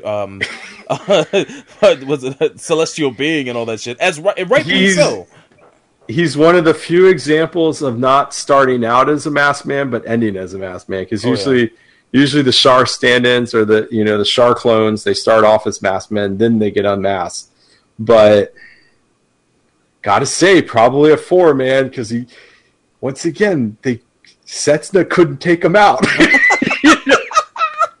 Did the best he could, and the man, for the most part, had inferior mobile suits. Yeah, fucking to the Gundams. Yeah, so gotta give him a 4. Yeah, I agree. He definitely ranks up there as well. Yo, shout out to Robert Mallard. He says, "How what the man, son?" Yazi says, "Master of the Transgram." And, Transgram. Yeah, hell yeah, that was great when people picked up on that. And Robert also says, "Destiny was so lazy, it was almost unreal." Oh, it was super unreal. Oh, the fucking recap episodes. Don't remind me. But next up, a literal clone of Char Aznable. Yeah, pretty much. Literal, full frontal from Mobile Suit Gundam Unicorn. Man, how does he match up? He's kind of a poor stand-in of the Red Rival. He's okay. He's a shadow of the man at the end of the day, man. Yeah, really there's just something missing. So I'm on the shariness factor. I mean, just for most of the things you would tick off on the shariness, he's got it. But I think you just got to kind of give it a a 3 because in the end it just seemed all for naught. And yeah, I mean, I think he's a poor stand-in of the Red Rival. That, yeah, in some ways I'd rather him just not be a literal clone. Yeah, you know, you need more than that. I think he might actually been better if he wasn't a clone. He was trying so hard to be Char that it seemed artificial, and which I guess was the point overall in the series, is that you can't fill the man's shoes, even if you have his exact DNA. You're not just going to turn out to be the same guy. It's just not going to work out. But so you would give him like what, a 2.5 or 2? No, I give him a 3. A 3? That's fair. Yeah, I get, because I mean, shit, he basically was Char.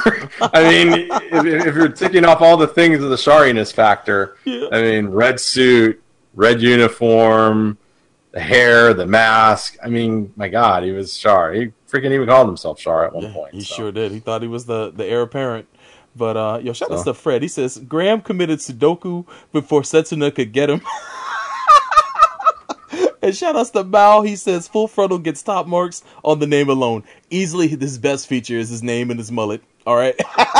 he does have a power mullet. I think. I mean, between him and Kenny Powers, I don't know who you're going to take on the power mullets, man. That is a duel to the death. Mm-hmm. But next up, a lot of people have been waiting for this character. Shout outs to Ed the Crimson earlier.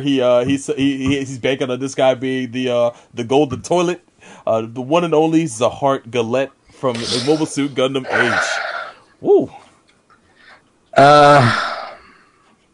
It's a toughie. Yeah. I didn't think he was that bad. I just think he was dealt a bad hand by being in a subpar show. Yeah, I think that's a lot of it. I think he's just a masked rival. I don't think in a lot of ways they wanted him to be Char. Yeah. I think at this point it's just the trope of the masked man is just always going to be compared to the Char, to a Char, or to Char. I'm sounding all broken English now. I'll give him a 1 in Chariness because I'm not hating on him, but yeah, I mean, once again, kind of a whiny dude too. I mean, the series did something neat, which is to wait to introduce him until the second part, but they introduced his brother in the first part, so there's a tie between the first series and the second series, and he's the younger brother of that maniac villain, and the fact that he has to kind of get from underneath his thumb. There's development there, and he becomes connected to Asamu, and you know they were friends at first, and then things fall apart. I like his character path, and even the OVA that follows I thought was interesting. But overall, man, when they made him the main heavy, I don't think he should have been the main heavy in the third part. No, to be honest with you. Yeah, he's just not. There just wasn't enough in it. And I mean, if we're gonna go on the Chariness factor, I'd have to say a 1. A 1. I think he's another mask guy. Because I don't think they really. I think he's kind of like Gato. I don't think they were really making him Char. You know, I don't know. He wore a mask. But then again, that's about the only thing close to him. Yeah, but then again, Age was kind of a mess in a lot of ways. So it's hard to tell. It's a tough call, man. It really is. Now this might be the only female Char we may have, or female stand-in of some sort we have, and that's Alia Jurkainen. I think that's how you pronounce her name, from Gundam Build Fighters. Jurkainen. Yeah. She was the mysterious masked pilot that was in that series, and I would say she was a Red Rival. Yeah, she was. I think she was definitely a Red Rival, and a love interest too, which is you don't usually see. Different. I think on the Chariness factor, I think she's probably middle of the road. I think she's about a 3. A 3? She exhibited things in there. I think because of the fact of factoring in how much she put, tested. You know, the Chariness factor. You always got to push the limit when you're fighting the protagonist. I think she did that. She definitely did that. Yeah. So I gotta say. So that's why I got to give her a 3. The Chariness factor is just not always. The look and the talk and stuff. It's what you got. It's what you do out on the battlefield. So, absolutely. Now here's a guy that I know the stream can't wait to hear about, man. The classic, the one and only Mask, aka Lewin Lee from G Reco, man. You know, the greatest masked man in the history of my favorite Kuntala. Yeah. Woo! That yo, Mouse says kawaii as fuck, Mask Senpai and Besto Genius Klimnik. Yo, Klimnik also gets a nod, but he I don't think he was as much as the Char as Mask was. But Mask, I never understood that character once. If I had to pick a golden toilet, it might be this guy, to be honest with you. And it's not just because it's a bad show. He was badly written. It's not like even Sahart. I would give Sahart the credit that his story was interesting. This guy went to school with the main character. They were boys, and then all of a sudden there's a fucking falling out, and I can't understand why. It's like, where's the love you guys had for each other? Or did you always hate him? What the fuck is happening? I don't know. I don't understand what motivated him besides being a Kintala. I don't know. I gotta say, for stand-in,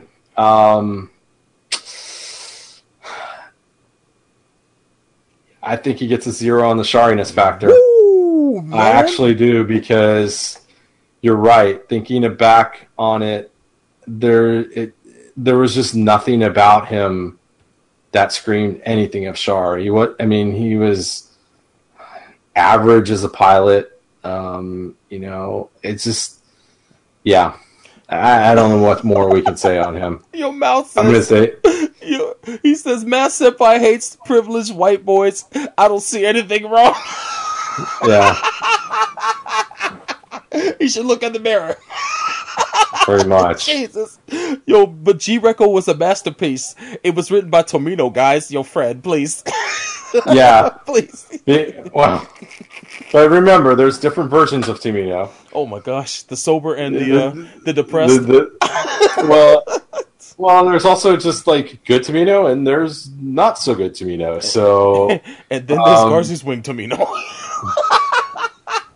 Yeah, I will say that. Woo, man! For all the things that G Reco is, I'll watch that shit any day before I'll watch Garci's Wing again. Oh man! Oh my, yeah. Yo, okay. I still feel the pains in my stomach. Anyway, shout outs to Mask. We're gonna move on to someone that Yazi brought up and thought we forgot. We didn't, because he was in another. No. He was not in the Gundam Build Fighters as this character. No, it wasn't until Tri that he became Meijin Kawaguchi III, and that is Tatsuyuki. Yes, the Meijin, son. That guy was the best. I love that dude. Oh. Well, I mean, come on. This is one of the easiest ones to do. This is yes, Red Rival. Yeah, all day. All day. Shariness factor, for God's sakes. The guy pretty much used the Commander Zaku too in a lot of his things. Yeah. The Shariness factor is he's a 5 with old Miliardo as Zex Marquise. Yes. Mm-hmm. Enough said. Yazi says he became Meijin in Build Fighters. Yeah, he did, but did he start wearing the mask in Build Fighters at the very end? I don't recall. I think he was I didn't think he started wearing the mask until he might have. Yeah, you're right. He did start towards the very end, because he like halfway through the show, I think he achieved the Meijin status. Yeah. Yeah, but as cool as he was, he got even cooler in frickin' Tri. Yeah, in Tri, he really kind of reached the full apex of that persona was in Tri, because he was pretty much that character the entire show. So I kind of separated Meijin Kawaguchi III from Tri from the original series. Of course, he makes his appearance in the original Build Fighters, but it wasn't always. He was Yuki for the majority of that show before he became that. Yeah. So. Yeah. I will definitely say that Tri, it's more of that character is felt there. But what would you? So you'd say he's a 4? Oh, he's a 5, man. Shit, man. Yeah, he's up there with Zex. He just puts a smile on my face, because I mean, if there's a guy, I mean, if I can't have Char at that moment, I'll have the Meijin, man. Like that's and I'm not going to feel a drop off of the Meijin. So exactly. There you go. Well said.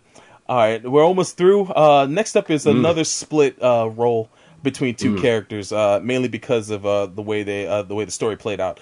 McGillis Farid and Galio Baudouin, aka Vidar, in Iron Blooded Orphans. More so, Vidar, of course, Galio in the second half.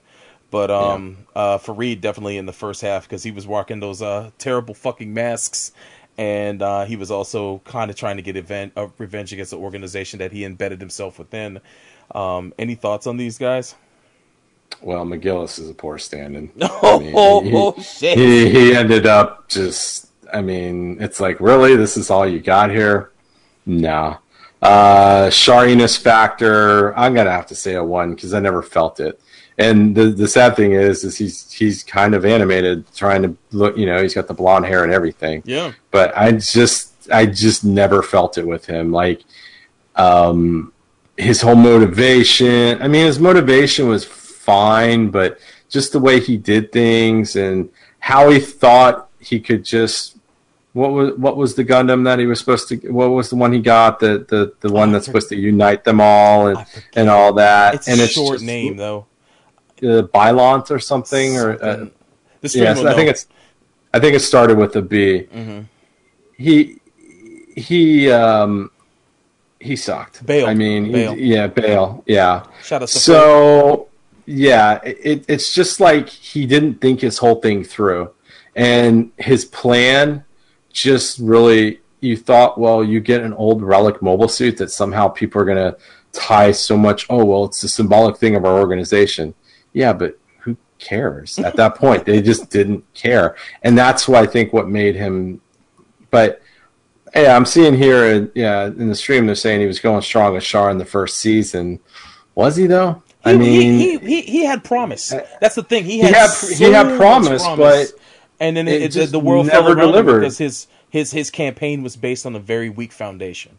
And it was not like Char who could improvise and change shit up at a moment's notice. And you know what else I didn't like about him? He was too damn entitled. Yeah. That's the one thing that Char never did. Char put in the hard work. Yeah. So Char was entitled to, just getting power.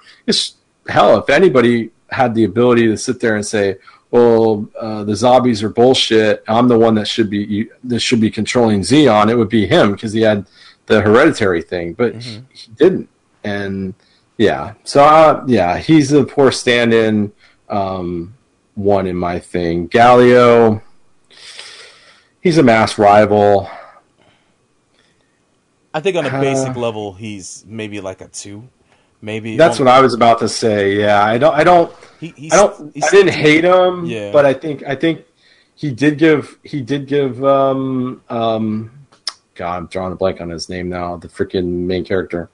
Oh, you're talking about Mika. Mika. Yeah. He gave those guys problems. I mean, he gave Mika and those guys problems. So, I'd say it too. He's like he's a Garma with a Char twist in a sense. Yeah, and he wasn't. And I never really got that he was even a Garma. I mean, he had. A Char. Mm-hmm. Yeah, he's more of a Garma. I think that. Yeah, that's probably a good way of actually saying.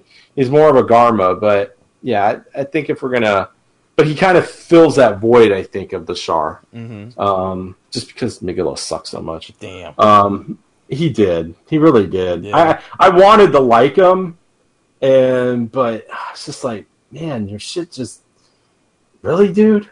Like that is all this manipulation and all this stuff, and your big thing is, hey, I got the suit that united Galahorn. And because I got it by law, you should be kissing my ass. And they're all like, go fuck yourself. So he was trying to be King Arthur, and he thought that shit was going to be his Excalibur to unite all nations. And it's like, nah, bro. Nobody cared. That didn't hold any water anymore. And that to me is actually one of the better elements of the story is that some people do believe that birthright matters, but at the end of the day, it's pretty much who's in charge at that time. It was signifying the change of an age, and I think that's one of the coolest things in Iron Blooded Orphans, man. Tight ass show, fucking disappointing ass antagonist. Yeah, because the other dude ended up being the bigger dick. The dude that I forget his name, Space Rider. The guy that ended up taking over Galahorn. Exactly.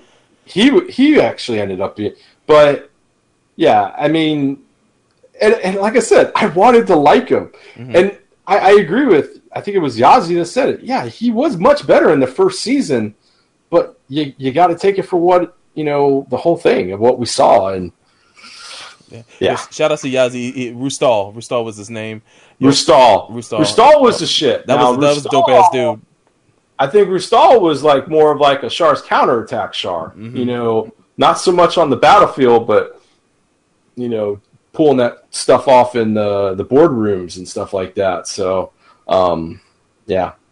Okay. Absolutely. So, shout out to Fred. He says if McGillis had the surgery that Mika and the other kids had, he would have wrecked House of Bell. I have no doubt if he had gotten that shit at the same age that Mika and them were, and it succeeded, he would have definitely probably would have been something to be feared in that suit, and may have been able to get a power hold. But that was part of the plan that he miscalculated on, unfortunately. But we got to go for what it was. I mean, you know, They didn't do it because it was considered, well, because he was from a high upbringing, so that was considered not something you're going to do. Mm-hmm. What is it, the Alia Valen surgery or whatever? Yeah, I think that's how they pronounce it. The AV surgery. Yeah, those acronyms. Yeah, so it was one of those things of like a bygone time, and I mean, most people didn't even survive it either. So yeah. You know, that was the crazy thing. And it ruins lives too. If you pile it enough, you're gonna end up like Mika, where you don't even have control of your faculties after a while. It's and then worse, dead. Pretty much. Last but not least, and this is probably not even really a Char, Daryl Lawrence from Thunderbolt. I just was looking Daryl Lorenz from Thunderbolt. I was looking for someone in that series who could be somewhat equivalent to him, and it really isn't anything. It's like me picking Bernie from 0080. He's not even a Char, although he wears the sunglasses at least once. I think you could. I think in some ways you could make an argument that he's Bernie's a Char clone. Oh my goodness! I think you could, but. He was another masked guy. Shariness, I didn't get too much out of it. I mean, he was a capable pilot. Yeah. I mean, so I'm gonna say maybe a. I mean, 2.5 maybe. I don't really. I didn't get that much out of him on that. I mean, because Daryl, he has those prosthetics and whatnot. And that definitely gives him an interesting slant. But at the same time, he's not trying to be anybody else. He's not trying to infiltrate anybody. Yeah. He's actually fighting for Zeon because it's giving him a chance. He believed in it. He believed in it, yeah. So yeah, you know, I'll probably maybe a 1, I think. Yeah. I think it's, I think that's what I'd have to go on that, because yeah. Now, if there's anybody that I left off the list, guys, my apologies. I'm sure there's many other. Bernie! Where would you put Bernie? Bernie? Oh my gosh. In the hamburger bun. No, I'm just. I think if we were to rate Bernie, because I think in some ways Bernie's like. Sometimes I've always looked at Bernie as. If Char didn't have such a fucked up life, he might have ended up as Bernie. Oh no! Like, just a nice guy. Mm-hmm. But no, yeah, Bernie's not. Because Bernie's really the protagonist in that thing. If you really think about it, he really is. Yeah. If anything, the rival in that is Christina. Christina. Yeah. Oh my goodness. But yeah, that killer. Oh. She still has one of the best normal suits ever. One of the top 3 normal suits there ever was in all of Gundam, man. She looked like she ready to race for Formula 1. She was ready to race at Monaco. I'm like, first time I saw that, I was like, what? Is she on McLaren? Yeah, what is it? I think she was more like with Williams because it was more of a blue suit. Yeah, but, right on. Yeah, and I do love those. I do love those '90s, the '90s and early 2000s Universal Century stuff like that, where they'll show the normal suits and you really get to see where they have the patches. I think that's really cool. You know, and of course they're always able to do it because of the bigger budgets and things like that. But when you see that, because she had all that cool stuff, it's like, damn. It's like, man, you do wonder. It's like, if they got the Alex the armor, what could he have done with that? Because Alex was an all right suit, man. So exactly, it's an amazing suit. But the chat is saying, what about the bird in Gundam Son? the Char bird. Oh, the Char bird, the Char chicken. He gets a 5, y'all. I think there's a thing where Char shoots him, doesn't he, or something like that? Shot that bastard. Yeah. I made sure to put that picture in the slideshow. Oh, did you? Yeah. The Oh, so good. Oh, Mobile Suit Gundam Son. If you haven't watched it, it's all on the internet, man. You guys can find that. It's so good. It's pretty funny stuff. Oh my god, it's hilarious. But now that we've run down all the candidates, man, who is the best Char, and who gets the golden toilet, man? Who gets flushed? Okay, I'm gonna have to say. So who gets flushed? Well, who gets the best first? We'll do best. No, let's do the worst. All right, go ahead. Yeah, because if people were keeping track of my ratings, there's a couple people that could be the top. It's actually kind of tough for me. So surprisingly, Chronicle is not in the region of saying people like Mask and what's his name? Zihart. And, yeah. And Glemmy, I don't know if I forget. Glemmy was low. It was like a 1. Glemmy was low. He was real low. Yazi says the Heart and Mask are a match for crappiness. Yeah. And of course, Mask, Luin Lee. That's right. He's definitely yeah. I guess it's down to those 3 for the most part, because everybody else. Jack Hal, really, he's neither here nor there. He's not even worth mentioning, to be honest. He's a footnote in history. Yeah, he's debris. He's a footnote in canon, because G Saber's still canon. Yeah. Iron Mask, Rona. Ooh, man. I gotta say Mask. Yeah, we're spoiled for choice. Luin Lee. I'd have to say he gets flushed. Woo! Because there just wasn't enough there, and I didn't get much shariness out of him or anything. And the golden toilet goes to Luin Lee. Now this is where it's tough. Play him off the stage. Yeah. Like the Oscars, where they start playing up. Heck yes. So this is where it's tough. Oh, the best guy. Yes, because this is gonna be a tough one. I'll tell you who I'm between. Mm-hmm.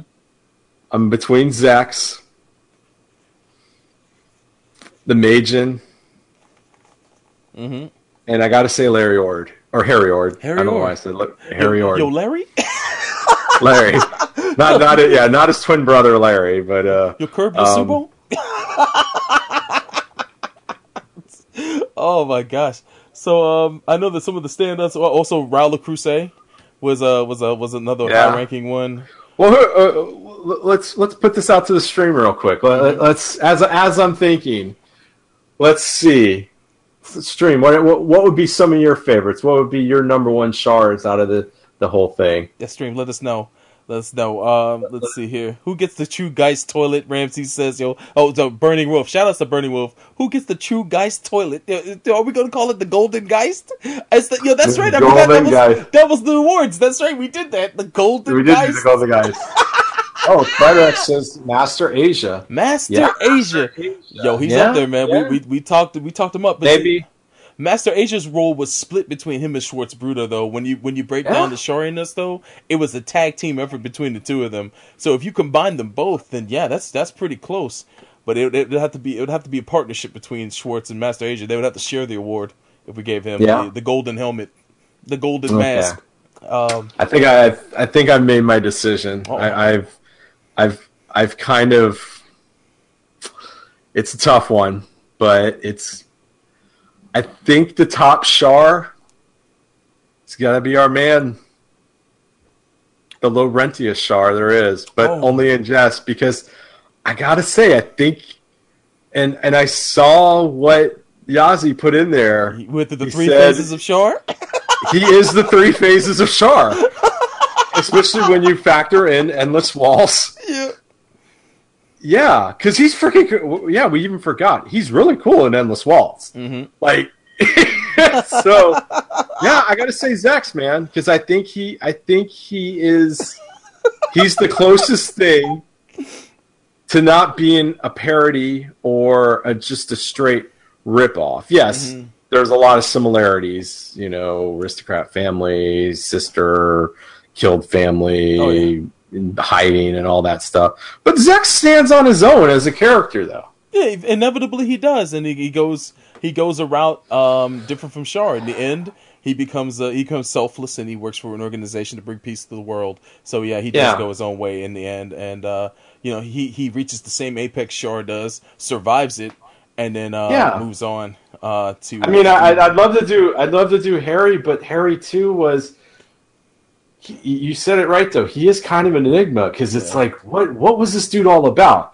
He had a lot of the stuff in there, but damn, you couldn't. I don't even know if he knew what he was all about. Yeah, he was mysterious, but Tomino didn't want to make the same character over again. So he purposely made him different.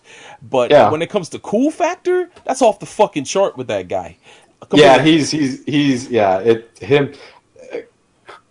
Actually, those three bastards really have the cool factor going on because Zex, Harry, and the Majin. Yo, I gotta say, Ed just killed me with this. He said my vote goes to Harry Ord because he likes his girl dark. Are you talking about Laura? Oh man, I'm done. I'm fucking done. Oh yeah. Oh, good time. Yeah, and Yazzie brought this up too. Yeah, we forgot to say. And I think we kind of insinuated, but we never brought it up. Zex had a freaking cool ace pilot name, just like Johnny Ridden did, and freaking Char. Lightning Count is pretty bad. True. And we didn't. And when he's even being called Lightning Count by Zex, it's like, or Treize. I mean, Treize gave him so much respect. It's like, yeah, I think that's where I got to kind of give it to him because. I know we always shit on him that he's low rent Char, but it's more in jest because it wasn't because he was low. It was just that he's so close to Char but he's different to be Char. So, and you know what? I think that Zex had some of the best suits out of all the different rivals too. He had of course he had the tall geese, and then later on moved on to the Wing Zero for a minute, and then to the Epion, and then of course the Tall Geese 3 later on. Holy shit! Oh man, he had some dope ass suits. You know, I would say a lot of these guys had dope ass suits. Speaking of which, this is a question I meant to ask you. Out of all the suits that Char piloted, what was his best one to you? It's tough because I love the Hayakushiki, but also what was the suit from Char's Counterattack? The Sazabi? The Sazabi. Yeah, that's a fucking mean. That is a mean suit. But actually, the one where I like watching him fight the most, the Zaku 2. The Zaku 2, yeah. I actually because I mean he was going up against the Gundam and everything with that. And I do love the Hayakushiki. I mean... Which was a Gundam, surprisingly enough. I never knew that until recently. It's technically a Gundam. Yes, it is, but it's not. It's a really weird kind of thing. The Delta Gundam or something like that. It's based off of that. But, the Hayakushiki is so cool because it's so different. Yeah. Especially in the weird world of Zeta Gundam with all those crazy mobile suits that are in there. Because... I mean, if there's ever a representation of the most bizarre and interesting mobile suits and varied mobile suits, it's Zeta. Absolutely. Zeta's got some of the most unique and really just pretty mobile suits. I mean, I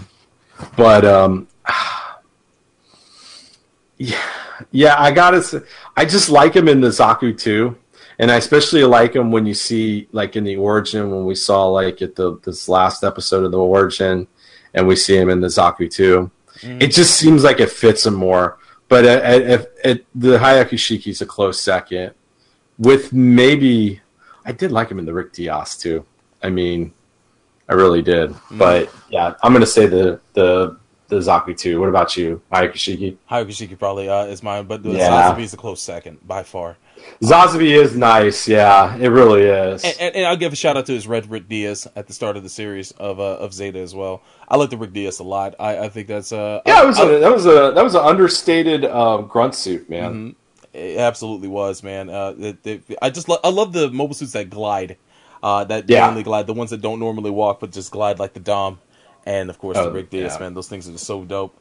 But yeah, ultimately, there's a lot to say about Char. We didn't even crack the surface. We run out of time, so we really can't crack the surface on his relationship with other women like Haman and, of course, his sister. That's another topic for another day. It really is, and that's a topic we can say. Lala, Char and the women. Haman that's a whole discussion in itself. But Mom wanted to kill him. Like she wanted to love him but kill him. Yeah, where we suspect Sailor went to during Char's counterattack. There's a lot to be minded. She was at the beach, right? Yeah, she was just at the beach chilling with them orphans. But ultimately, there's a lot to be mined there for conversation, and you never know. We may actually delve into another character in Mobile Suit Gundam in the past. Someone had brought it to me on Twitter. I forget who it was. I believe it was Saber, actually, from Germany. Our friend Archetype Saber from Shinjuku Station, Europe. He said he's been waiting for us to do this topic for years, because we said early on in Gundam's run that we're going to sit down and talk about Char Aznable someday. Yeah. And 10 years later, here we are. So yeah, it's tough sometimes. So it's tough, but eventually we got there, man. And shout out to Saber for remembering that. So your word to you, sir. Word to you. But real quick, we got some tweets here. I can't read them all. Shout out to Yazi. He put some manga-based 4-Koma tweets that I'll retweet on my Twitter. Thank you, sir. I without putting them on the screen, there is no context, so all I could do is read them and laugh. But ultimately, I'll read the ones that are just words here. Yazi writes, the kind of Char related, but Full Frontal is not a Char clone, but a random cyber new type, brainwashed, conditioned by the Republic of Zeon to have a very similar personality, but under their bidding. Never explained in the anime of Unicorn, but confirmed in the novels. Oh wow! Oh damn! Okay. I did not know that. I always thought he was a clone, like in Gaia Gear. Oh shit! Yo, shout out to you. Well, I knew he was a cyber new type, but I've never read Unicorn, so I don't know. I gotta look up and see if those books have come out here yet.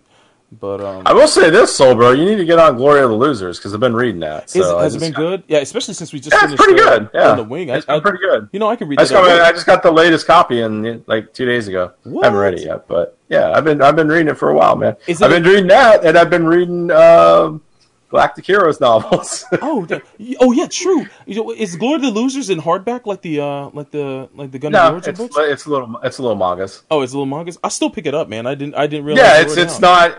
Yeah, it's not that bad. It's actually better because, it's cheaper. But that's a plus. But they don't have to cover as much, So, but yeah, no, they're just little they're just the regular manga books. That's what's up. I'll have to get on that so we can do a review for the show. And then I gotta see how much longer it's gonna stay. It's pretty good. I like I'd seen it before, but now it's been released over here, and yeah, I mean it's cool seeing the backstory. It really fleshes out the Wing characters. That's what I'm hoping. You get a better appreciation of them. Even sorry ass Catra. Oh boy. So, and sorry ass Wu Fei. The best of the bunch. Wu Fei. Wu Fei. Love that guy. Yo, Yazi also writes, given how Zex is one of the best Char clones, who is actually worse / more pathetic, Chronicle Asher or Zahart Galette? I guess we went into that, but I guess Zahart is the worst of the two, because both suck quite a bit, but no one sucks more than Mask. Let me tell you that. Oh yeah, they're not as bad as that fucker. Oh my god. I mean, as bad as Chronicle was, there were some things of Char that he had kind of going on. Mm-hmm. The thing that just makes him suck so much is just the weird fixation with his sister. Yeah, it was a Maria doink. It's like, oh. Oof. And So. Yazi also writes, it's saying quite a bit that Char's Neo Zeon had the least infighting out of all the big Neo Zeon conflicts. He ran a tight ship. Guess he learned his lessons from the Ayug. I think that has a lot to do with the fact that he wowed everybody when he went to Zeon. The public loved him. He would get on the subway and sing with these people. Dude, they sang this song about him. He was beloved. Like the Zabi family was and he publicly disliked. And he actually had deal-making superpowers. Mm-hmm. I mean, because he sat there and just got Sweetwater out of it. He just got it for nothing from the damn Federation. I know they didn't care because it was like two colonies put together, but still. Not only that, but I'm sure all the idiots were killed. You know, Yes. if you really think about it, after this is what, like the 4th iteration of Zeon at this point, and all the real dumb idiots are dead or probably in jail at this point. Yeah, they died with Haman's regime. So after that, it was just really the right person came in there to pick up the pieces, and Char got in there and helped to organize the thing. I mean, really, it was his lady that ran the type shit. She was the one that menaced. Yeah. I forget her name, but she was the brunette that was. I think she was pregnant with his child towards the end. Char's got her. And you have to remember too, you know, in Char's Neo Zeon, the idiots were they went down because of natural selection. Remember Real Rock guy? Yeah, he was too stupid. He got too cocky out there, sure and was. this was a Real Rock. Yeah. Oh my god. So the idiots were it was Darwinism at its finest there. So yo, shout out to Jose Noel and Yazi. Nanai Miguel is her name, yeah. Which is rumored to be the great grandmother or the grandmother of Uso Eving, or the great grandmother Uso Eving. There might be an actual family line connection between the two of them, but never really been made canon. But it was implied, at least in some forms of Gundam. But last tweet here is from the legend, Philly Gundam fan, a.k.a. Robert Mallard. He says, are you guys going to be the greatest anime since Destiny? Age is now on Blu-ray. Zahart is the best Char clone, and his handler was great. Hashtag Section 8 Wolverine. Hashtag understanding. Hashtag Super Papa Writer. I don't even know how to read that. Yo, Robert. yeah, I don't know, man. I'll eventually get on those Age Blu-rays. Yeah, I do want to own every Gundam series that's ever been made, but when I get close, they change the format.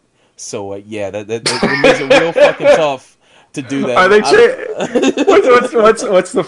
Is there 4K? Yeah, there's 4K from DVD. I mean, on DVD, I own quite a few series, and on Blu-ray, I'm being real selective. I mean, I own the Turn A on Blu-ray, and I own Mobile Suit Gundam, the TV show, on Blu-ray, and I believe I have. I have to look. No, is Char's Counterattack on Bluray yet? Yes, I think it is. I need to get that. I think it. Well, I know it was in Japan. I don't know if it's over here or not. In the States, anyone know out there if it's on Blu-ray here in the States? Because I do need to get that. I think it is. I'd hope so. But it's definitely worth a own there. But yeah. Well, yeah. Now you've been burnt by, and everybody's more selective now on, what you buy and what you don't. It's to a point now. It's like, this will probably be on stream, so I'm not gonna. It's like, I like this movie, but I don't love it because I don't. I mean, even a lot of the Marvel movies right now, unless I really like them, I'm not gonna buy them, man. I mean, like Spider-Man: Homecoming. Mm-hmm. I liked it, but I didn't like it enough that I gotta have it because I'm gonna watch it all the time, and if I need to, it's on streaming. You're trying to do away with physical media in your life, though, from what I remember, because you got rid of a lot of the stuff. Yeah, you had, right? Well, that shit just it clutters up too. But yeah, I mean, stuff on demand.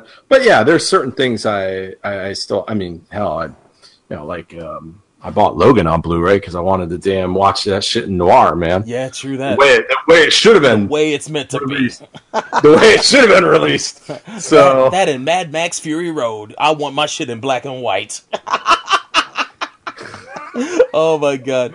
But I feel bad that Logan never They should have gotten an Oscar, man. Yeah, I think it should have been nominated. At least Shane. running. It's the really new version of Shane. It is. How the hell does?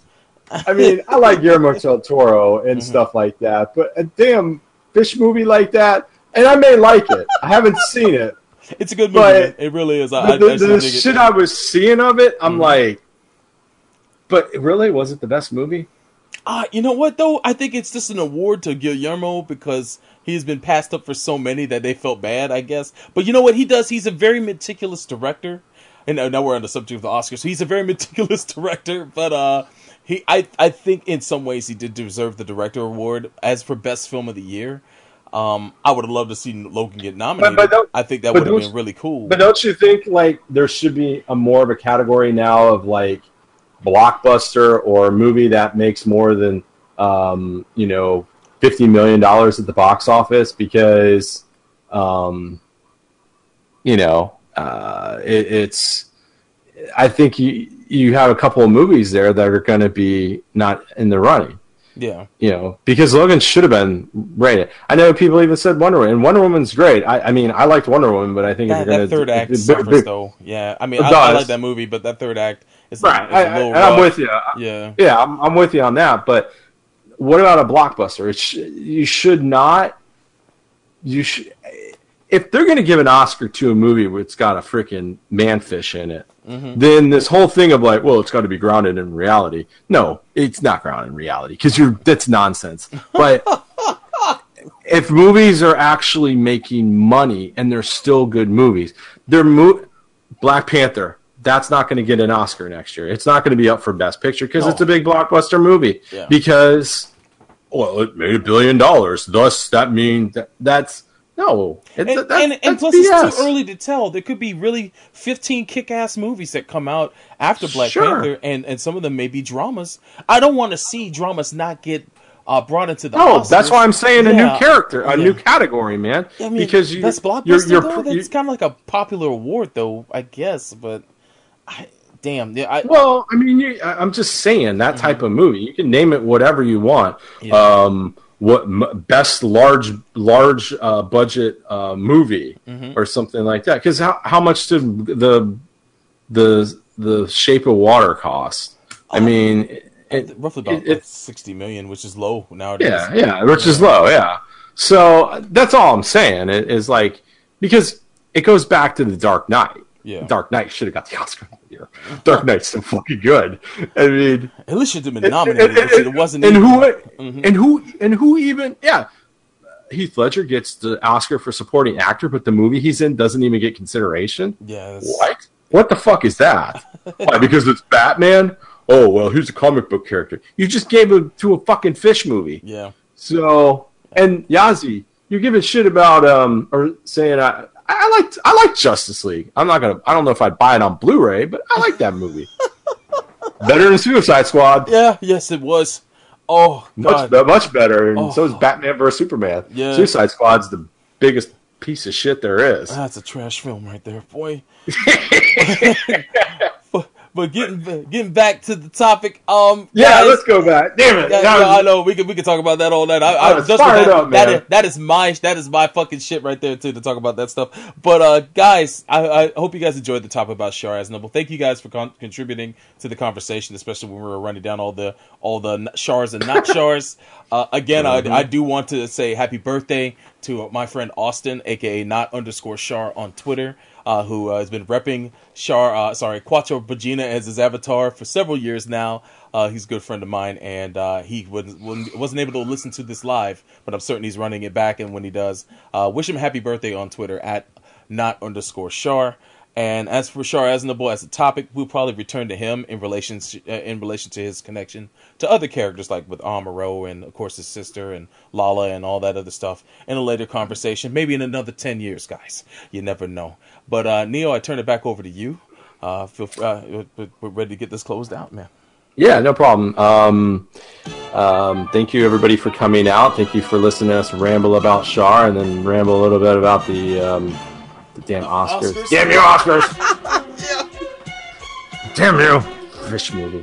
But if you ever need to Solbro, are you having any Gundam Versus or Dragon Ball Fighters events coming up? Tomorrow night, actually, if you're listening to this live, that would be on the 17th of March over on twitch.tv/FightersReady. You guys can join us for a joint stream of Gundam Versus and Dragon Ball Fighters on the PlayStation 4. If you got the game on either format, you're more than welcome to come out and join us for conversations. We're going to be talking about spoilers for Black Panther. Then we're going to be diving into the Star Wars Rebels finale as well. There's some people who want to debate that on the conversation. So if you haven't seen Star Wars Rebels, I'm sorry, we're going to be spoiling that shit for you. Tomorrow night at 10 o'clock, 10 p.m. Eastern Standard Time over on twitch.tv/FightersReady. Even if you don't have the games, you want to come out and just talk shop with us. It's just a time where we get together, play games, and we talk about things that are related to Gundam and things that are related to mecha anime and just across the board, all sorts of stuff. So I hope you guys can join us for that joint stream. Normally we do bi-weekly streams of Gundam Versus. We call it Versus the Gundam Nation. So if you've never seen that before, head on over to youtube.com/Shinjuku Station, where you can go and run back some of the previous archive sessions. And I hope you guys take the time to do that. And subscribe to the channel, and also subscribe to us here on youtube.com/GundamMAHQ, where you'll get alerted when we have another live stream going on for another live podcast for Gundam. Other than that, join us tomorrow night, man. Back to you, sir. And I think watch out.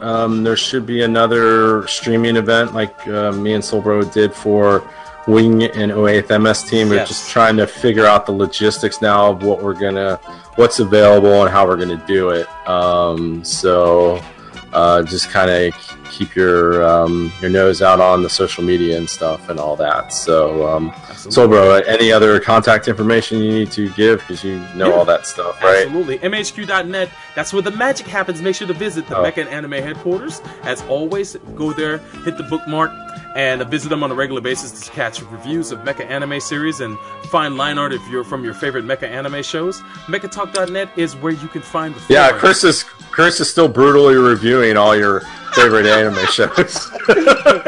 he's going through the struggle. He's going through the struggle. Make sure to follow him on Twitter at MHQ.net as well, and let him know he's doing a great job.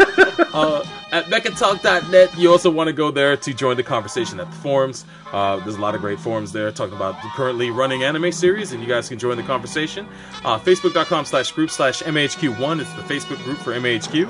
Feel free to ask for membership, and they will evaluate you and see if you are okay to join. And also Gundam.net is where you can find the podcast as well.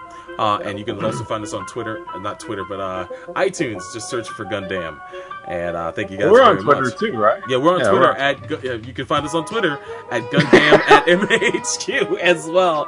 And thank you guys for following us there. Also, Neo runs the Twitter for Gundam at MHQ most of the time. The Twitter is just the most innocuous thing. It's just what movies I see or what I read articles that relate to this stuff that are funny or whatever. Yeah, so it's not a place to fight. There you go. It's a happy place. We celebrate, if you look at the line lately, I just put stuff like that. I enjoyed your observation of Outlaw Star being 20 years old, man. Holy shit, it's been a while. God. And that's a funny one because I hadn't watched Adult Swim in a long time, and I was watching it Saturday night, and it came on, and at the title screen it said 1998 on the on the copyright there. I was like, damn. I wonder how many people know this. So yeah, that's the type of stuff you get. That's the type of hard-hitting stuff on the Twitter. The hard-hitting stuff. And then last night I did the Stephen Hawking thing. R.I.P. Stephen Hawking, man. Yeah, man. I mean, guy was supposed to be dead 50 years ago. I mean, I think he got diagnosed. They said you were going to have 2 years to live. He ended up living 55 more. Hell yeah, man. So, yeah, man. That's and he was he's about the robot apocalypse too. Yeah. Resistance got a little thinner, man. Little thinner. But we'll find someone. The Robopocalypse soon to be brought to you by Michael Bay. Stay tuned.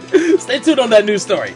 Holy shit. So, but yeah, all man. right. Yeah, R.I.P. Stephen Hawking, man. He warned us of a lot, man. I hope we adhere to some of his warnings, man. I gotta say, if anything, that man was a wealth of knowledge, and I'm sad that he's gone. But you know what? He lived a lot longer life than he expected, and my hats off to him and his family. Watch The Theory of Everything. It's a really good movie, and it will give you a lot of insight on what pretty much made him who he is. So if there's any recommendation, either that or read a book by Stephen Hawking. There's many out there. But back to you, Leo. All right, well, we'll be back in a couple weeks, guys. You're listening to Gundam at MAHQ.